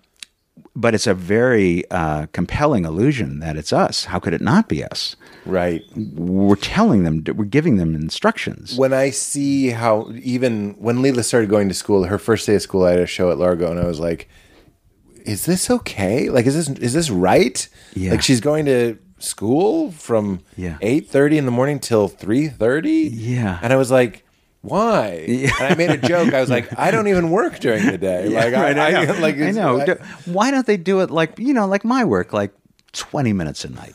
Like they can maybe get to the school around 9, have a drink, order lunch, wander into class around 10:30, sit there for a set. And then joke around with the other students backstage. Like, why isn't that a type of schooling? But of course, she's learning more from her friends and her teachers, and maybe not more. But I mean, maybe at this age it's not. Maybe at this age it's still you're just really imprinting on her in a big way. But it does seem like that. I don't know. You particularly notice this when you have two children and they're very different from one another. Even though you were the same. Yeah. Yeah. Yeah. We want to have two. Yeah. Really. Yeah. That would be great. I have a bit right now where I'm trying. Isn't it weird that you now know that I'm having sex and remaining? I'm remaining in. I'm trying. I'm trying to get aroused. I'm just trying constantly to get aroused. Let's do this. Did you? Yeah. Were you going somewhere else before I changed subjects? No. Okay. Okay, I'll go. No, I'll go somewhere else. No. Did you? We actually have another guest. It's like between two ferns, we bring in another guest, like to punk you. Oh, it's my foe. How did you know I had a foe? No one. I've never talked about this foe. Ooh, before I ask you this, because of the Arrested Development staircase. The stair car. Yeah. The allusions to the staircase series. Staircase. Yeah. What do you on the record? What do you think happened? I think for people that don't know, we're talking about the staircase. The Michael Peterson. Michael Peterson, North Carolina, maybe. He's in jail. for killing his wife. Yeah. And it was an amazing documentary. Docuseries. Yeah, I think they're fictionalizing. It's come out in iterations. The filmmaker just died. Oh no! I think Blowpoke. Yeah, Mr. Blowpoke. No, I mean, was he? Yeah, no, it's a dark joke. Oh, I see what you mean. That he just died. Yeah, he just died. No, sure. He fell out of an elevator. Really interesting. Yeah, no one knows how he got the doors open. Or some people think it might have been an owl. Yeah. Well, that was my question. Do you think he did it? Because the filmmaker famously said, after even spending all that time with him, I have no idea. It shows how susceptible we are to narrative, because when that thing first came out, maybe when you first saw it, it was a 3-part thing. Yeah. And it's this guy, his wife dies when she falls down a staircase. And is that what? Kathleen. Kathleen. Well, what's Kathleen? Yeah. He's kind of an intellectual. He's kind of a pseudo-intellectual. Yeah. She fell down some stairs. And then at the start of the second episode, it starts with the camera. I don't know how they got this footage. The camera's on the TV. The newscaster is saying, well, there's big news in the North Carolina murder case of Michael Peterson and his wife, Kathleen, who fell down the stairs. It turns out Michael Peterson's first wife died 20 years earlier when falling down the stairs in Germany. Yeah. And the camera pans from the TV over to the defense attorney, who says, well, your documentary just got better. He has the hyper-consciousness to, in that moment of shock, be aware that this moment is the documentary. There's a crew, and it's like, well, this is good news for you guys. Yes, because I didn't think there was much of a movie here. It's a bad, but it's a bad break for us. Yeah, that he had another wife, who died falling down the stairs. Now, of course, it does not seem like a reliable way to kill somebody. No. So, like, if Stuntmen make a living out of tumbling down the stairs absolutely, quite safely. well, it's a horrible way to kill a stuntman. No, stuntman, you have to. It's hard to kill a stuntman. It's hard to. You can hit them with a car. You can hit him with a lot of stuff. Yeah, plate glass. Yeah. Staircase. I think you have to poison them. Anyway, it doesn't matter. It doesn't matter. That's Tumble another over podcast. this. That's another podcast. Tumble over iocane. You have to befriend them and then feed them. But then those first three you were just with Befriend them and then feed them. the first three you are convinced that he's the guilty. killer. Then they re-edited it and they released it again 7 years later. Yeah. And in it you kind of realize, wait, no, this guy, he just doesn't have a big emotional range. One of the things that made him seem so guilty is that when he was going to prison, he would just say things like, well, I guess I'm going to prison. Yeah. He had this bemused, like, yeah, I don't know. They really think I killed your mother, kids. I don't know. Yes. And it makes no sense to you as a sentient person. Yes. But then it turns out he does all this time in prison and he's just as laissez-faire about it. Like, yeah, no, it hasn't been easy. A lot of got beaten up quite a few times. Yes. Yeah, Gray hair. my legs don't quite work anymore. Quite miserable here. Yeah, exactly. So he just has this ability to kind of detach himself from these bad experiences. Yeah. I know it's a fascinating thing. Well, let's play a game. Answer from your gut. Did he kill his wife? I know who killed his wife, so that's not a fair question. I think I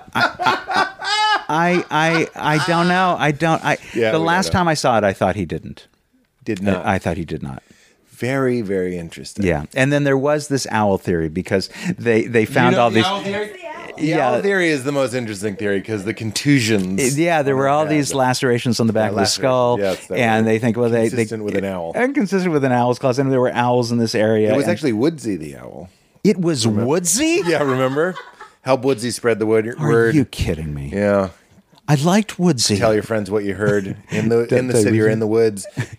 Help keep your neighborhood looking good. Yeah, that's from the 80s. Yeah. Bob Dole. Remember that. Or, whatever it was they was promoting at the time. It was probably some. It was meandies.com/weird. So how often will you go to a comedy club tonight? Not tonight. Do you But know I have when? a show in Austin on Saturday, so I'm doing way more sets than I normally do, and that's 3 in a week. I'll bet that's a big deal when you're in Austin. Does that just sell out instantly? Oh, that's so sweet.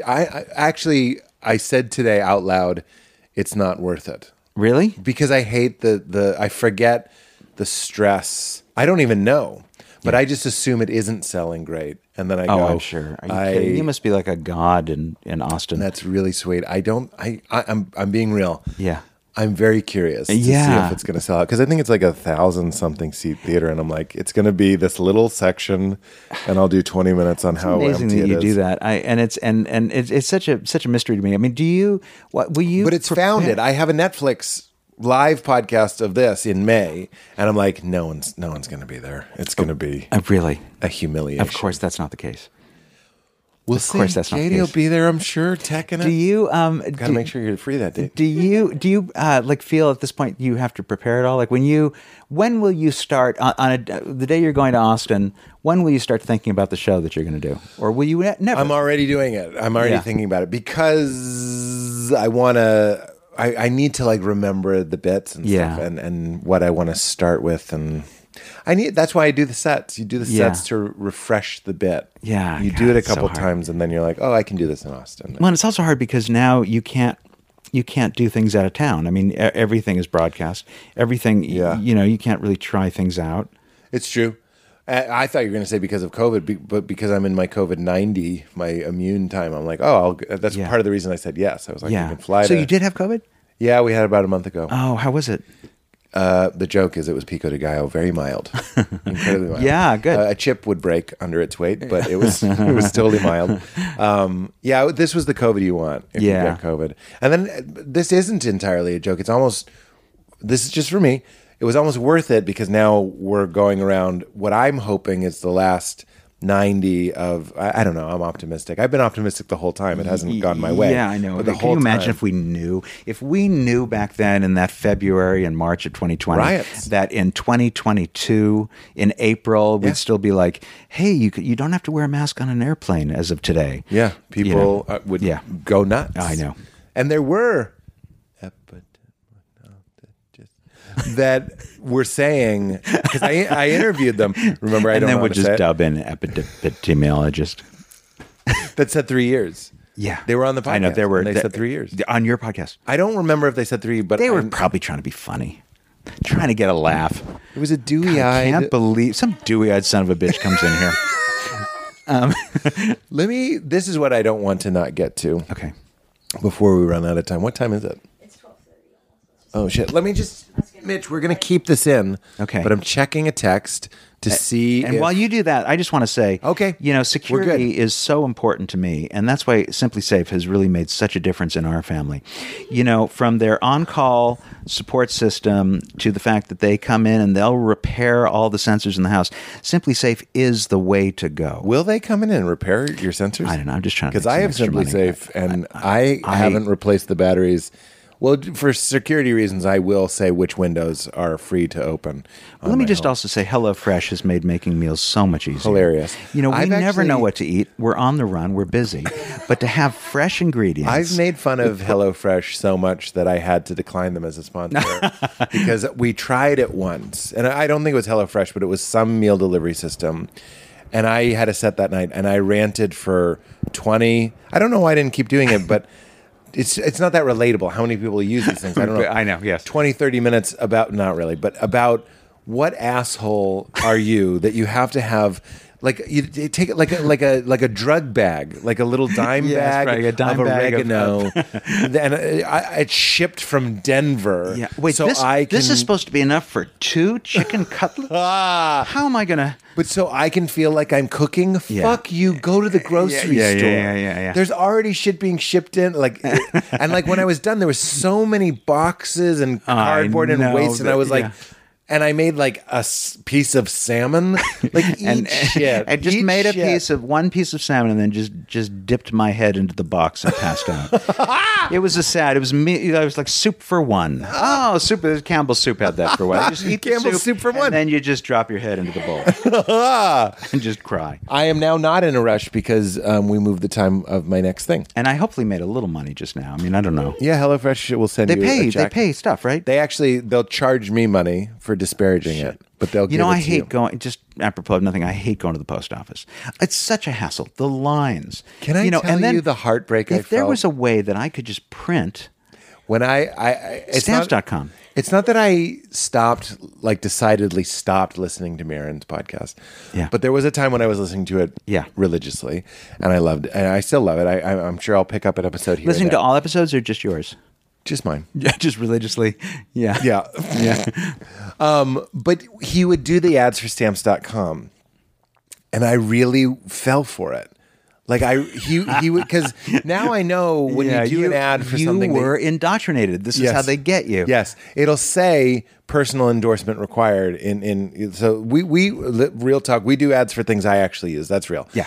But when we didn't always, when we were with Nerdist, it would say personal endorsement. So you'd have to lie. Oh, that's hard. And now I realize that Mark, I'm not sure, but I'm pretty sure he was going, when I have to mail merch, I just print it off and slap. And I was like, really? No, I don't and think so.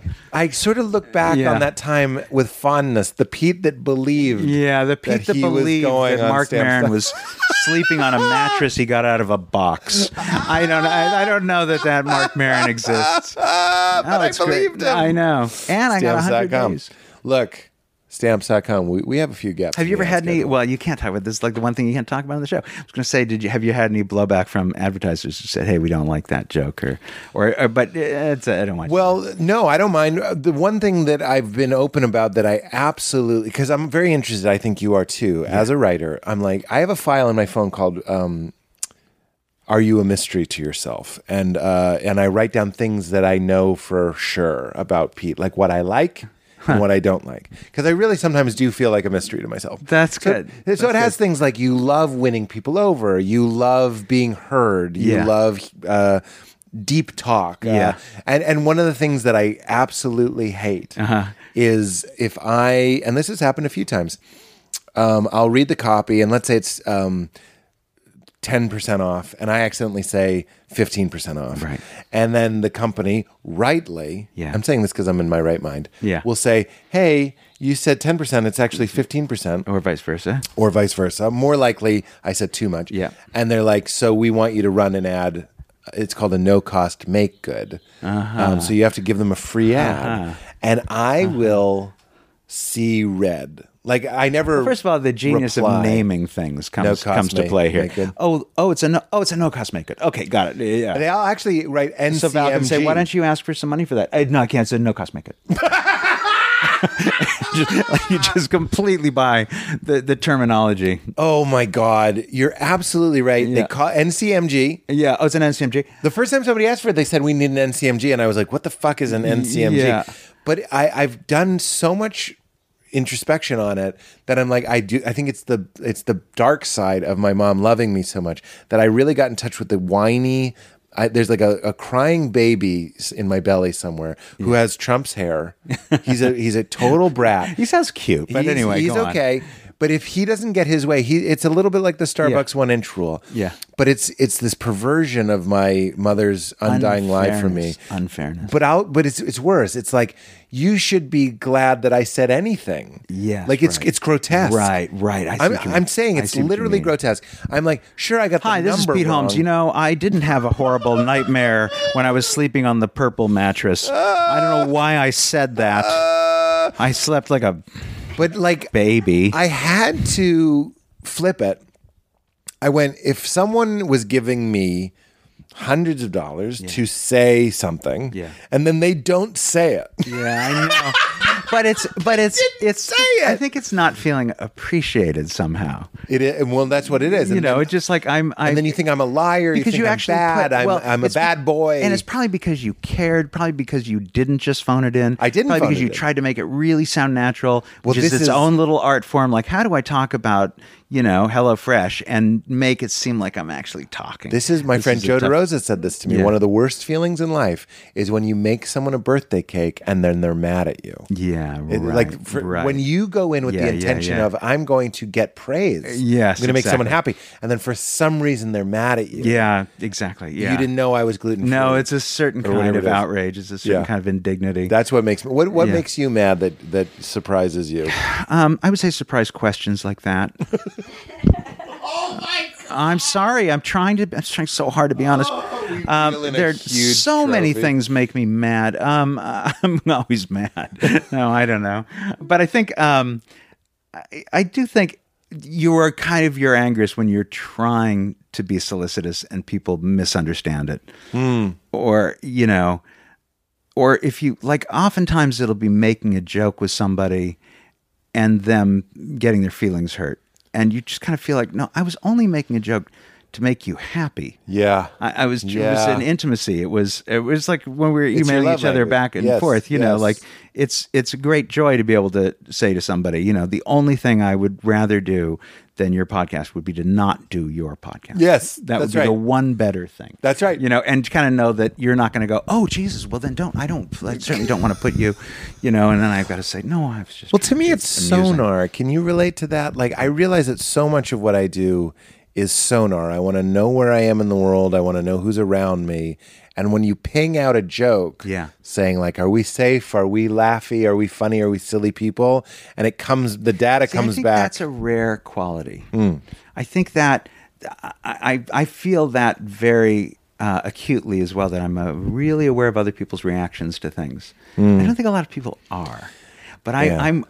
You could be. I think I'm hypersensitive to that, and that was what I was worried about giving to my daughters, because they were really praised early on as being really polite and appreciative, and I think that stuff is really sincere. But I also felt like, God, I don't want to teach them that other people's experiences are intrinsically more important. I certainly don't want the opposite. Yeah, I don't want but it's such a bias of mine anyway to want the other person's experience to be a good one. Yeah. So you're saying you smoke pot and eat twat? Is what you're saying. And I fight book rot. I'm a librarian. You're a rare bookseller. Yeah, I'm a rare Yeah. bookseller. You hate book and that. but you got to smoke Wow. a lot of pot in that business. Yeah, I know what you mean. It's an interesting. This is not to force depth. I'm saying, like, I grew up with parents who were living their own lives. Let's say it's kind of a code, and I was paying hyper attention to how they were feeling. Yeah. Because Yeah, I think I had a similar thing. Maybe not my mom as much, but there was some narcissism. Yes. That's what's in the code. I don't know. Yeah, that was in the code, but also like reading the room changed my life for the better. Yeah, if I right. noticed that they were pinched, grumpy, angry, happy, this, that, I used to have my parents sign of course. contracts. I would write like if they were up and they agreed to something, I'd have them sign a contract. Wow. To make sure when they were down, they would follow through with what they said. Let's get those out. Let's break those out. Let's see. No, you might have a lawsuit here. I mean, even But if that's what, like, I don't want my daughter to have that. But like, But at the same time, you will see that if there's a moment where she is just, when she's a little older, and she just completely ignores somebody that is happy to see her, you're devastated. You're like, honey, she actually does that. She's coming over to see you. She's bringing you.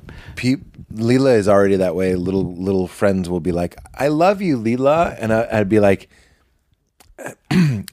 "It's nice when someone says I love you to say thank you or something." But Leela is just It's nice to turn yourself inside out and make them think you love them more. that is It's really nice. deeply funny. I know, but it's like it's so true. It's Yes. like that's what you don't want to teach them. That's right. But what's so strange though, and this is not new ground, is that talent is made out of those awkward family dinners. Yes. like I always think, Oh, everything good is made out of Bad. out of discomfort. It's the sand. It's the sand in the clam or the oyster rather that turns That's into a it. pearl. I mean, it just has to be. And like yet- as much as I want my girls to have a completely smooth path. It would be suicide. I mean, it would be the worst right. thing that could happen to them. There's some They were expression- just yeah. happy and driving convertibles and playing tennis and Yeah. and well adjusted. cabriolet people. Yeah, like what's amazing about them is that they have self doubt and that they struggle and Yes. that they try to be better people and they. I had a bad set not that long ago, and I was driving home, and I said to Val, I was like, I think I'm done with stand-up. And then as I was saying it, I always say that. Yeah. And then as I was saying it, I was like, oh, wait, we're always talking about how everything good comes through pain and through discomfort and through challenge. Yeah. I was like, I don't think I'm done with stand-up. I think this was the bad one that pulls the bowstring back, Maybe. that makes the arrow fly forward. Yeah. On the next one, that's exactly what Yeah, happened. and also you know how bad it would feel to give up if you felt like you had to. Like you know, Yeah. like I had a screenplay I was writing once, and I couldn't do it, and it took me months and months and months, and even CAA, the agency at the time, was like, "We'll just get you out of it," and I was like, "No, I will never forgive myself. Yeah. I've got to just suffer until this gets done." Because and then you know- I liked it a lot. Like I ended up Yes. getting through it. It's like Ryan Holiday wrote that book, The Obstacle is the Way. It's like, Yeah. it's actually a really good sign that you hate what you're doing. Yeah, I know. I guess so. I guess so because, by the way, it's caring about something. Right. So the alternative is like, well, let me do something I don't care about. Well, that can't work. Right. So even if what you care about is Wordle, you're going to start really Cheek really You're threw going me. to get Cheek, Cheek was a hard one. because I had H, and I was like, there's TH, there's SH. I totally forgot about CH. And then I start, you know what I do? Yeah. I write in poops. I'll just do poops. Boops. just to good. fuck you. Just as a Just kind fuck of you, a Wordle. just self-destructive like, Yeah. and then just see that too bad. Like no, not too bad. I wrote poops 4 times. I don't want your charity. I chose to write poops 4 times. And you know what? To our point that suffering and the obstacle is the way, sometimes it's a curse in Wordle. You get your first word you guess, you get a lot of letters. Yeah. But that's actually worse Sometimes. sometimes. I don't want to talk about Wordle. Go ahead. No, I don't want to tell you about my All right. Wordle success. Let me You got it in one? I got it in two, but a lot of people get it in two. But I got it in two in like the most amazing way because the first one I guessed had Natal? 4 of the correct letters. That's the best. That's the best thing. I actually think that's part of the genius of Wordle. Yeah. Is that human beings will always line up for something where there's a chance that you'll get it. I know. In the Golden Boy, Magic Boy way. Yeah, which right. is I got it in one. Right, It was it's there. like it works. It's a little dopamine injection. Exactly. Yeah, And and I think you're it's special. amazing that it does work, and that it makes you feel like a genius for getting it, and then you find out everybody always gets them. That's also the genius of I it. know. They're not doing impossible words. know. Although cheek, fuck you, cheek. Cheek. Natal? Natal. I didn't like natal. Yeah. I only know natal is prenatal. Oh, interesting. Or yeah. maybe postnatal. You majored in theology. I'm very excited to talk. You've listened to the podcast before. We talk about the meaning of life. So here's a no pressure zone. Okay. I've created the membrane. I'm just curious. What do you? I love asking this question because it makes me settle into it. Yeah. We are aware.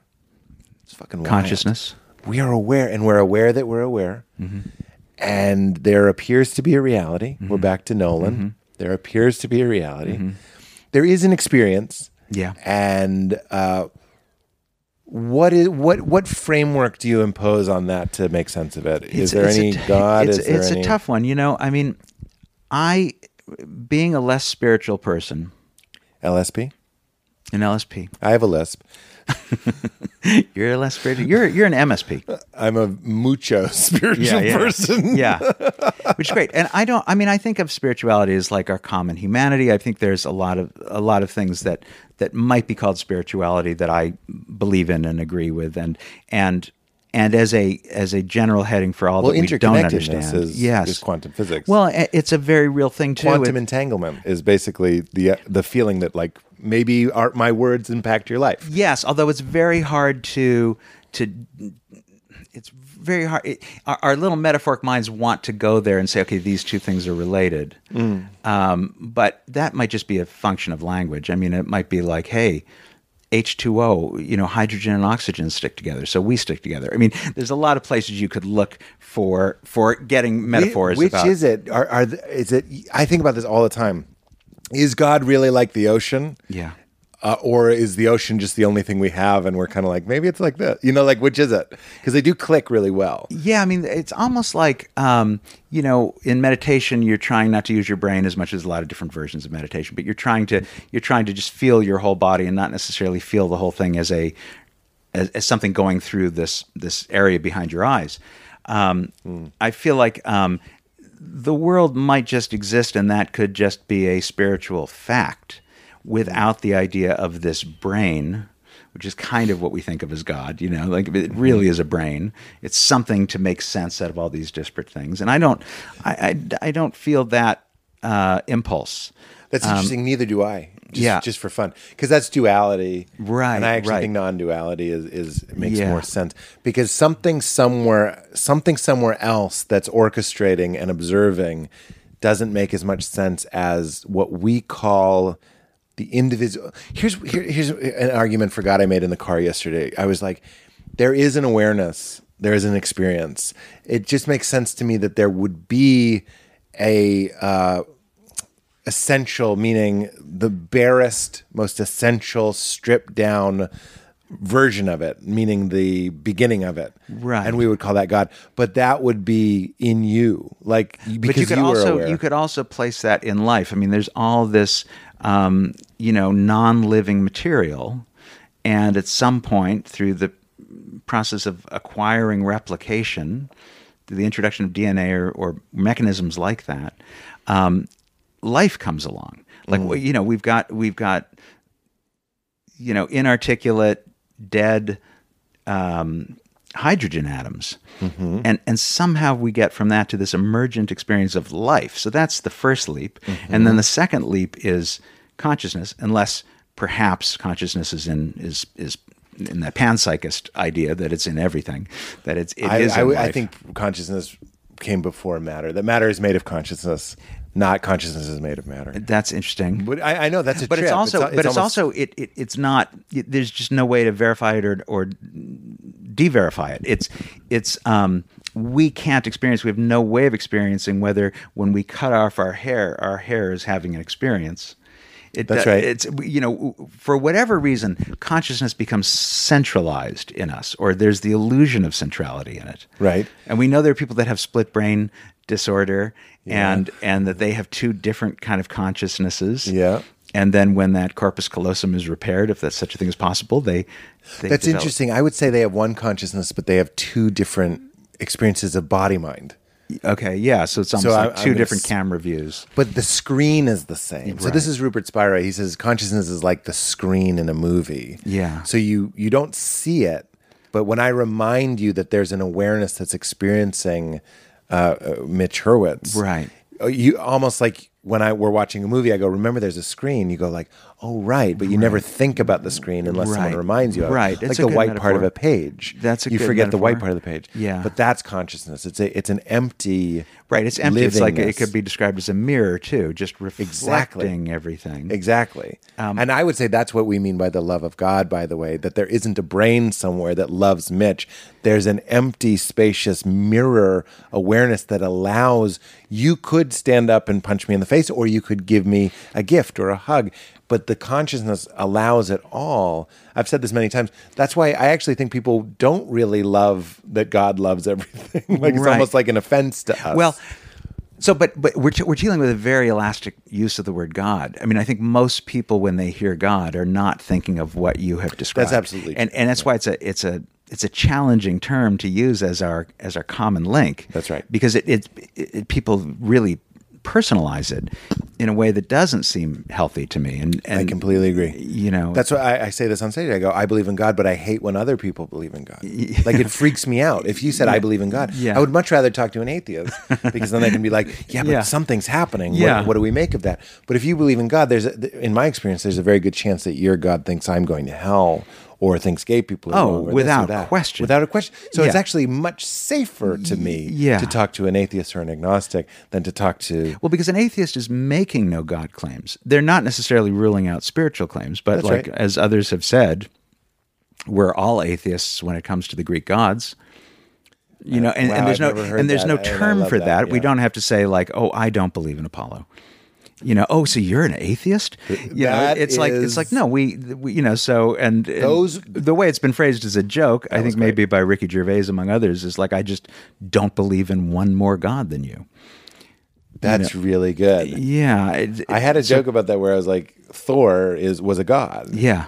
Like, and that would be like in 1,000 years, they have Avengers movies and Jesus of Nazareth comes through the wall. Yeah. And uses it this- will happen. It will. By the way, I mean, It will? That's crazy. It's It very will. possible the Marvel universe and the DC universe become evidence of our belief in gods at some point. I actually think Batman is as viable a metaphor, Yeah.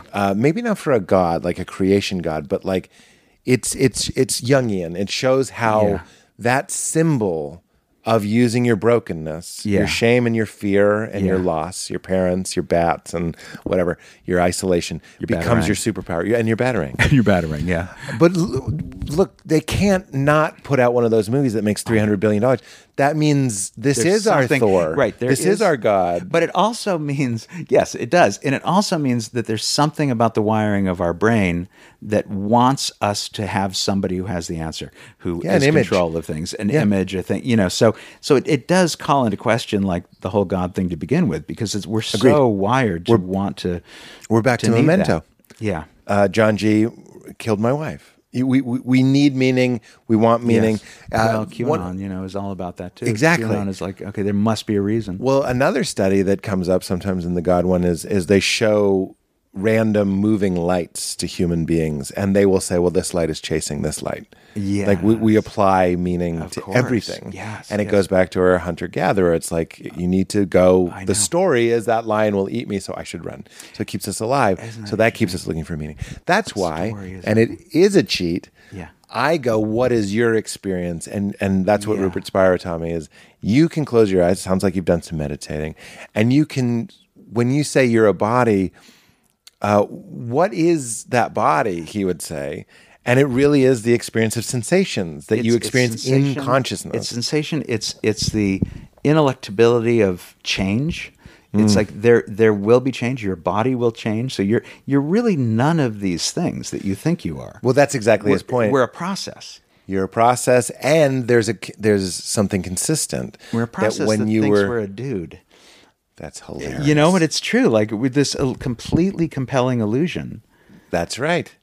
And when you were 5, that there was something that is still happening. Yes. Meaning the screen or the mirror I know, was there when you were 5. And that's why I asked my dad, do you feel older? You're 80. His body feels older, but do you feel older? The thing that you call I, is it older? And it's not. Even when it's not. losing its memory. I remember older and all people that telling stuff. me that. And now Hey, as it's I'm Norman getting Lear. older, I remember, I find myself thinking, oh no, this can't be. Yeah. Why did I not see this coming? No, this is not. No, my memories are clear of moments earlier in my life that do not, and you jump to it randomly. So it's not like you have to go through 30 years of memories to get to something. That's right. You can go right to it. You go right to it, and it's all present. And I would say that is why spirituality is compelling, because my spirituality, there's a lot of different spiritualities. There's ones that would have you tie your hands to the bedpost so you don't masturbate in your sleep. Right. That's not what I'm talking Right. about. I'm talking about the interest in that which does not change, which is another word for the blank slate of consciousness.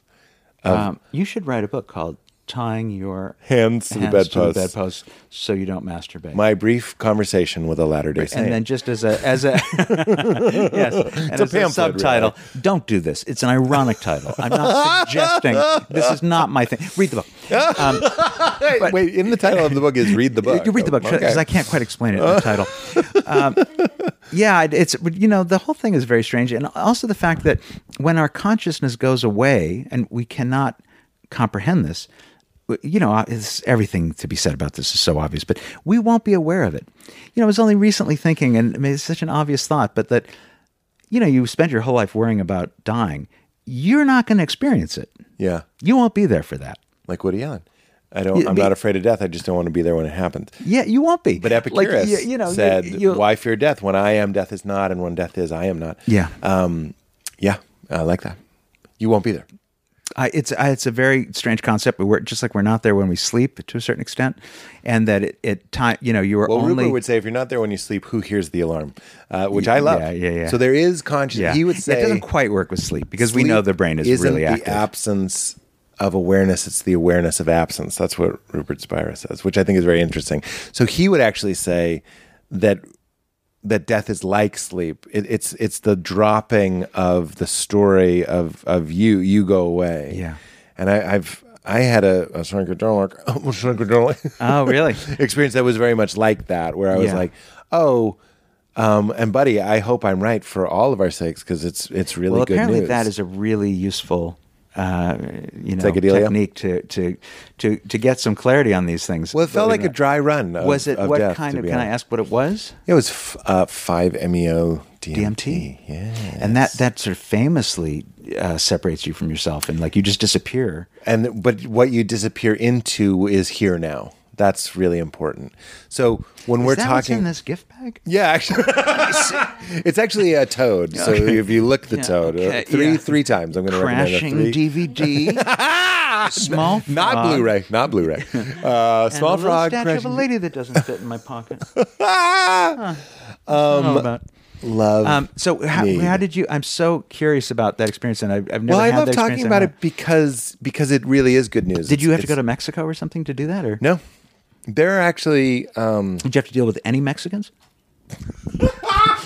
I just want to know what I'm in for. There's like contingents of people that have PTSD I know, or no, PTS. it's apparently incredibly. It helps with that. Salubratory. So salubratory. Isn't that You've got is some that the great word? words? Solid. You said something derivative of solid. Solipsistic. I think I may have said. I was thinking solipsism earlier, because when you say I don't have a body, I just have experiences of a body, that's very close to solipsism. But I actually think the awareness that knows that my body is just a series, when I touch my leg, it's nerve impulses and interpreted in my consciousness. That could be like, oh, I'm the only real thing. But the difference between me and solipsism is I think you are also that. Even though it's one thing, you're having an experience of it then I'm as not well. a solipsist because I I'm not either. cannot get my eyes off your body.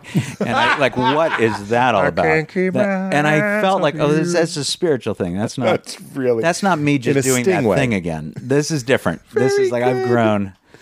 Here's what I'll say about the death trip that I had on 5-MeO, which I love Yes. saying, is that where you go is in, not out. It's not like you go out to some other place. You actually go way closer to yourself, capital S self, than you've ever been.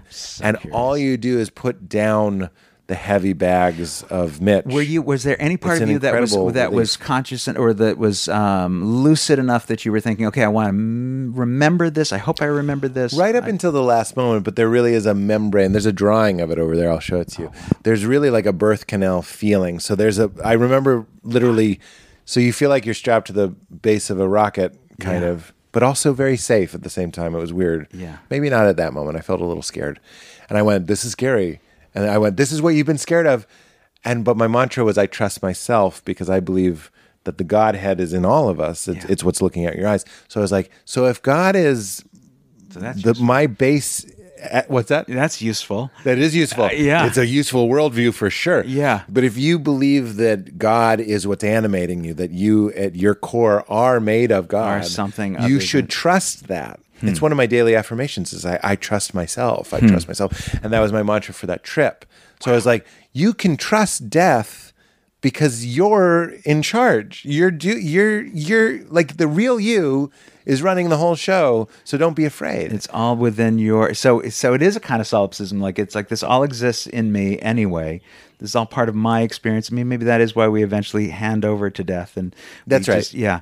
Well, there's a great Michael Meade quote where he goes, when you die, will you know who you are, or will death have to show you?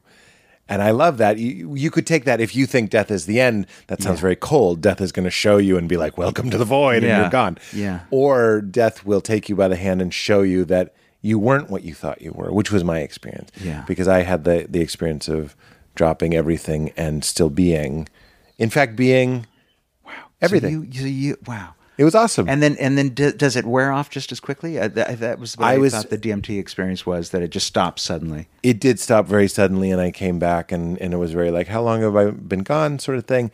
And then you do have like a good month and a half of a glow. I was very groovy. It was hard to hurt me physically. Really? I had like a very, very painful massage, but I didn't know it was painful until I got it the second time after the glow had worn off. Your back was bleeding. And I was bleeding. Yeah, I had stigmata. But does any of that resonate with you? No, I'm fascinated by it. It doesn't. I'm dying to do it. Oh, really? Yeah. Yeah. Okay. But I'm definitely scared to do it. well, you just But gotta I say, feel like trust- it I would trust be a myself, I really trust myself. useful exercise. When I did it, I actually vowed, I was like, I don't think I'm going to talk about it. Yeah. Because it felt two things. One, it felt too sacred, and two, I didn't want people to Yep. run out and do it at Right, a party. exactly. Yeah. Because I actually think that's a horrible idea. Yeah. And some of the people... And was it a guided experience? With was you? Or guided, but yeah. I guess you're not connected. You're not lucid enough to stay too guided. It's guided in the sense that the pre and the, it was very sacred and very, very deliberate. And I took it really I took it more seriously than even anyone else in the group. I think I would. I mean, And I did like breathing techniques, like getting your body like open and calm and beautiful.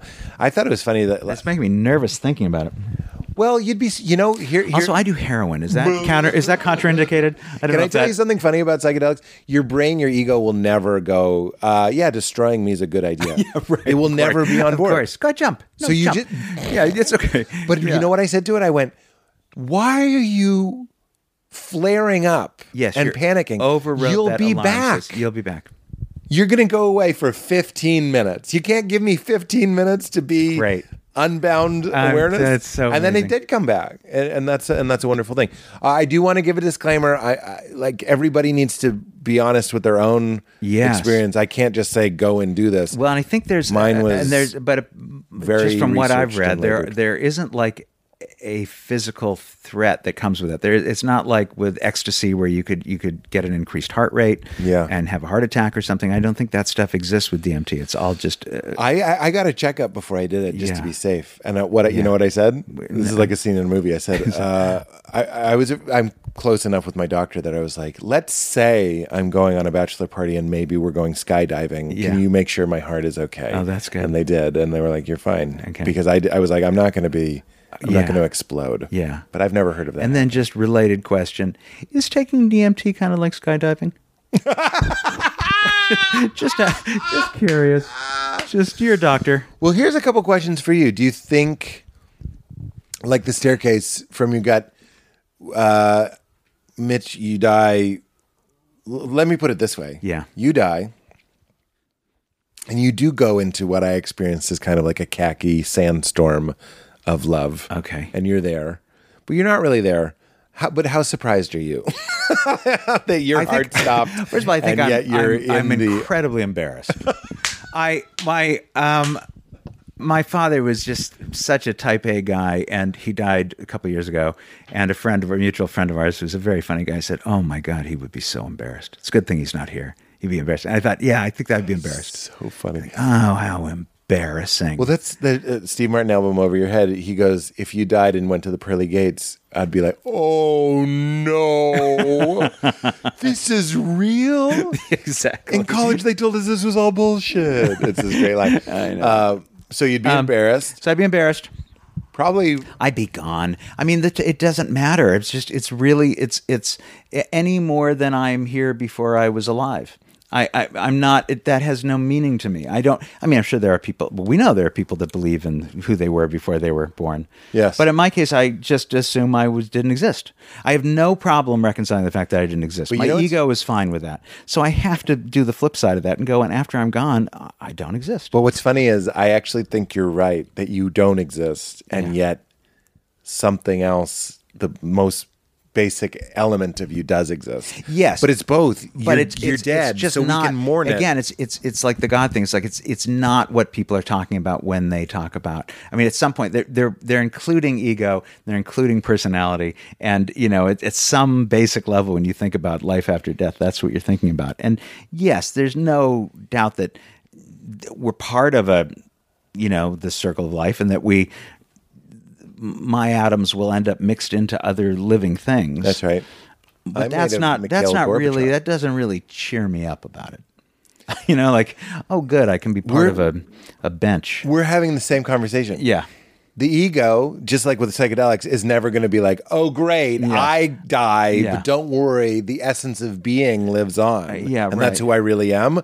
It'll never be like, cool. Like I became part of a veal chop that a rap star ate. That's and so that's great music, and I contributed to the music. Like, no, I'm gone. I was taught, my dad, it actually upset me way more than it should, as all things from our parents do. But my dad texted me on Easter, and he was just like, there's a great comfort. He's not a very spiritual guy. He was like, there's a great comfort in believing in God. And what I took from that was... No Easter basket this year. I went... Well, what I took from it, and I could be so wrong, is that my dad's saying, I like knowing that I'm going to heaven. Yeah. And then I said to Val, I go, it's good to know when I die, I'll still be number one. And she laughed so hard. I know, and I was really like, good. That's what it is. That's what it is, yeah. And that's why people who believe in God I feel good about that. I feel good about when that. I die, I won't really die, I'll still be the king. Yeah. And I was like... And that gives me comfort. Yeah. I know. I think it's right. It's all we have egos. We can't get around it. But it is both and. It's the annihilation that you're talking about, and it's the good news that I'm talking about. I actually think it's both. Yeah. Well, that's good. I'll accept that. Listen, I have to take your word for it because you've done drugs that I haven't done. But hopefully you'll teach me how to do such a drug. 3 toad legs. I'm such a teetotaler. I probably need a light dose of DMT. I don't do a lot of just something light. Just a light. Just a light. We'll make sure it's the 5-MeO because the other one is like Buck Rogers. I haven't done that one. That's the one that you kind of get through the what's that toad called? The Sonoran toad. I don't know. 5-MeO is a toad derivative. Yeah. NN-DMT. I thought it was a synthetic version of that. It is a synthetic of that. But NN-DMT is the one where you jump into a black hole and sometimes you're fighting Skeletor with a snake laser.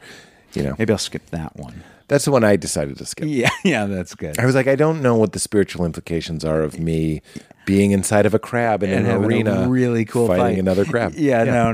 Yeah. I'm so impressed that you did that. That's Oh, great. thank you. What if that's what I was really going after? And probably part of me was. Like, well, of being course. like a I mean, cool it's guy. hard to have it. You know, we are impressed with each other's experiences. It's hard to Yeah. put yourself out there in the world. And Well, Yeah. I mean, I could play with a thing. With a thing. should we do my ads? Should we just Yeah, run through go them real ahead. quick? Yeah. And just because if there's any way I can. And then I have check one off on last this. question. Okay, I have no ads. I didn't book any sponsors. Squarespace. I felt like Squarespace. How did we not ever get Squarespace? I'll make a website with Squarespace. We did with the Nerdist days. Mitch, this was delightful. You're a think delight. You know, You're so much fun to talk to. It's You made been this the so best. easy. I've really enjoyed I was it. right not to be anxious about this at all. that's the best thing I could have heard. Yeah, it was just great. Here's the last question, just because we did talk about death. And then I'm just going to do my annihilation. quick 5 criticisms. I just do as a public service To help. Yeah, just to help. And sometimes they can be hurtful. But okay, you do yours. Love. And then I'll let you have it. I'm still going to be number one. Number one. That's fantastic. What is the hardest time you've laughed? The time you've laughed the hardest, people would correct I would me. say it's in writers' rooms. It's Yeah. I'm not thinking of the exact.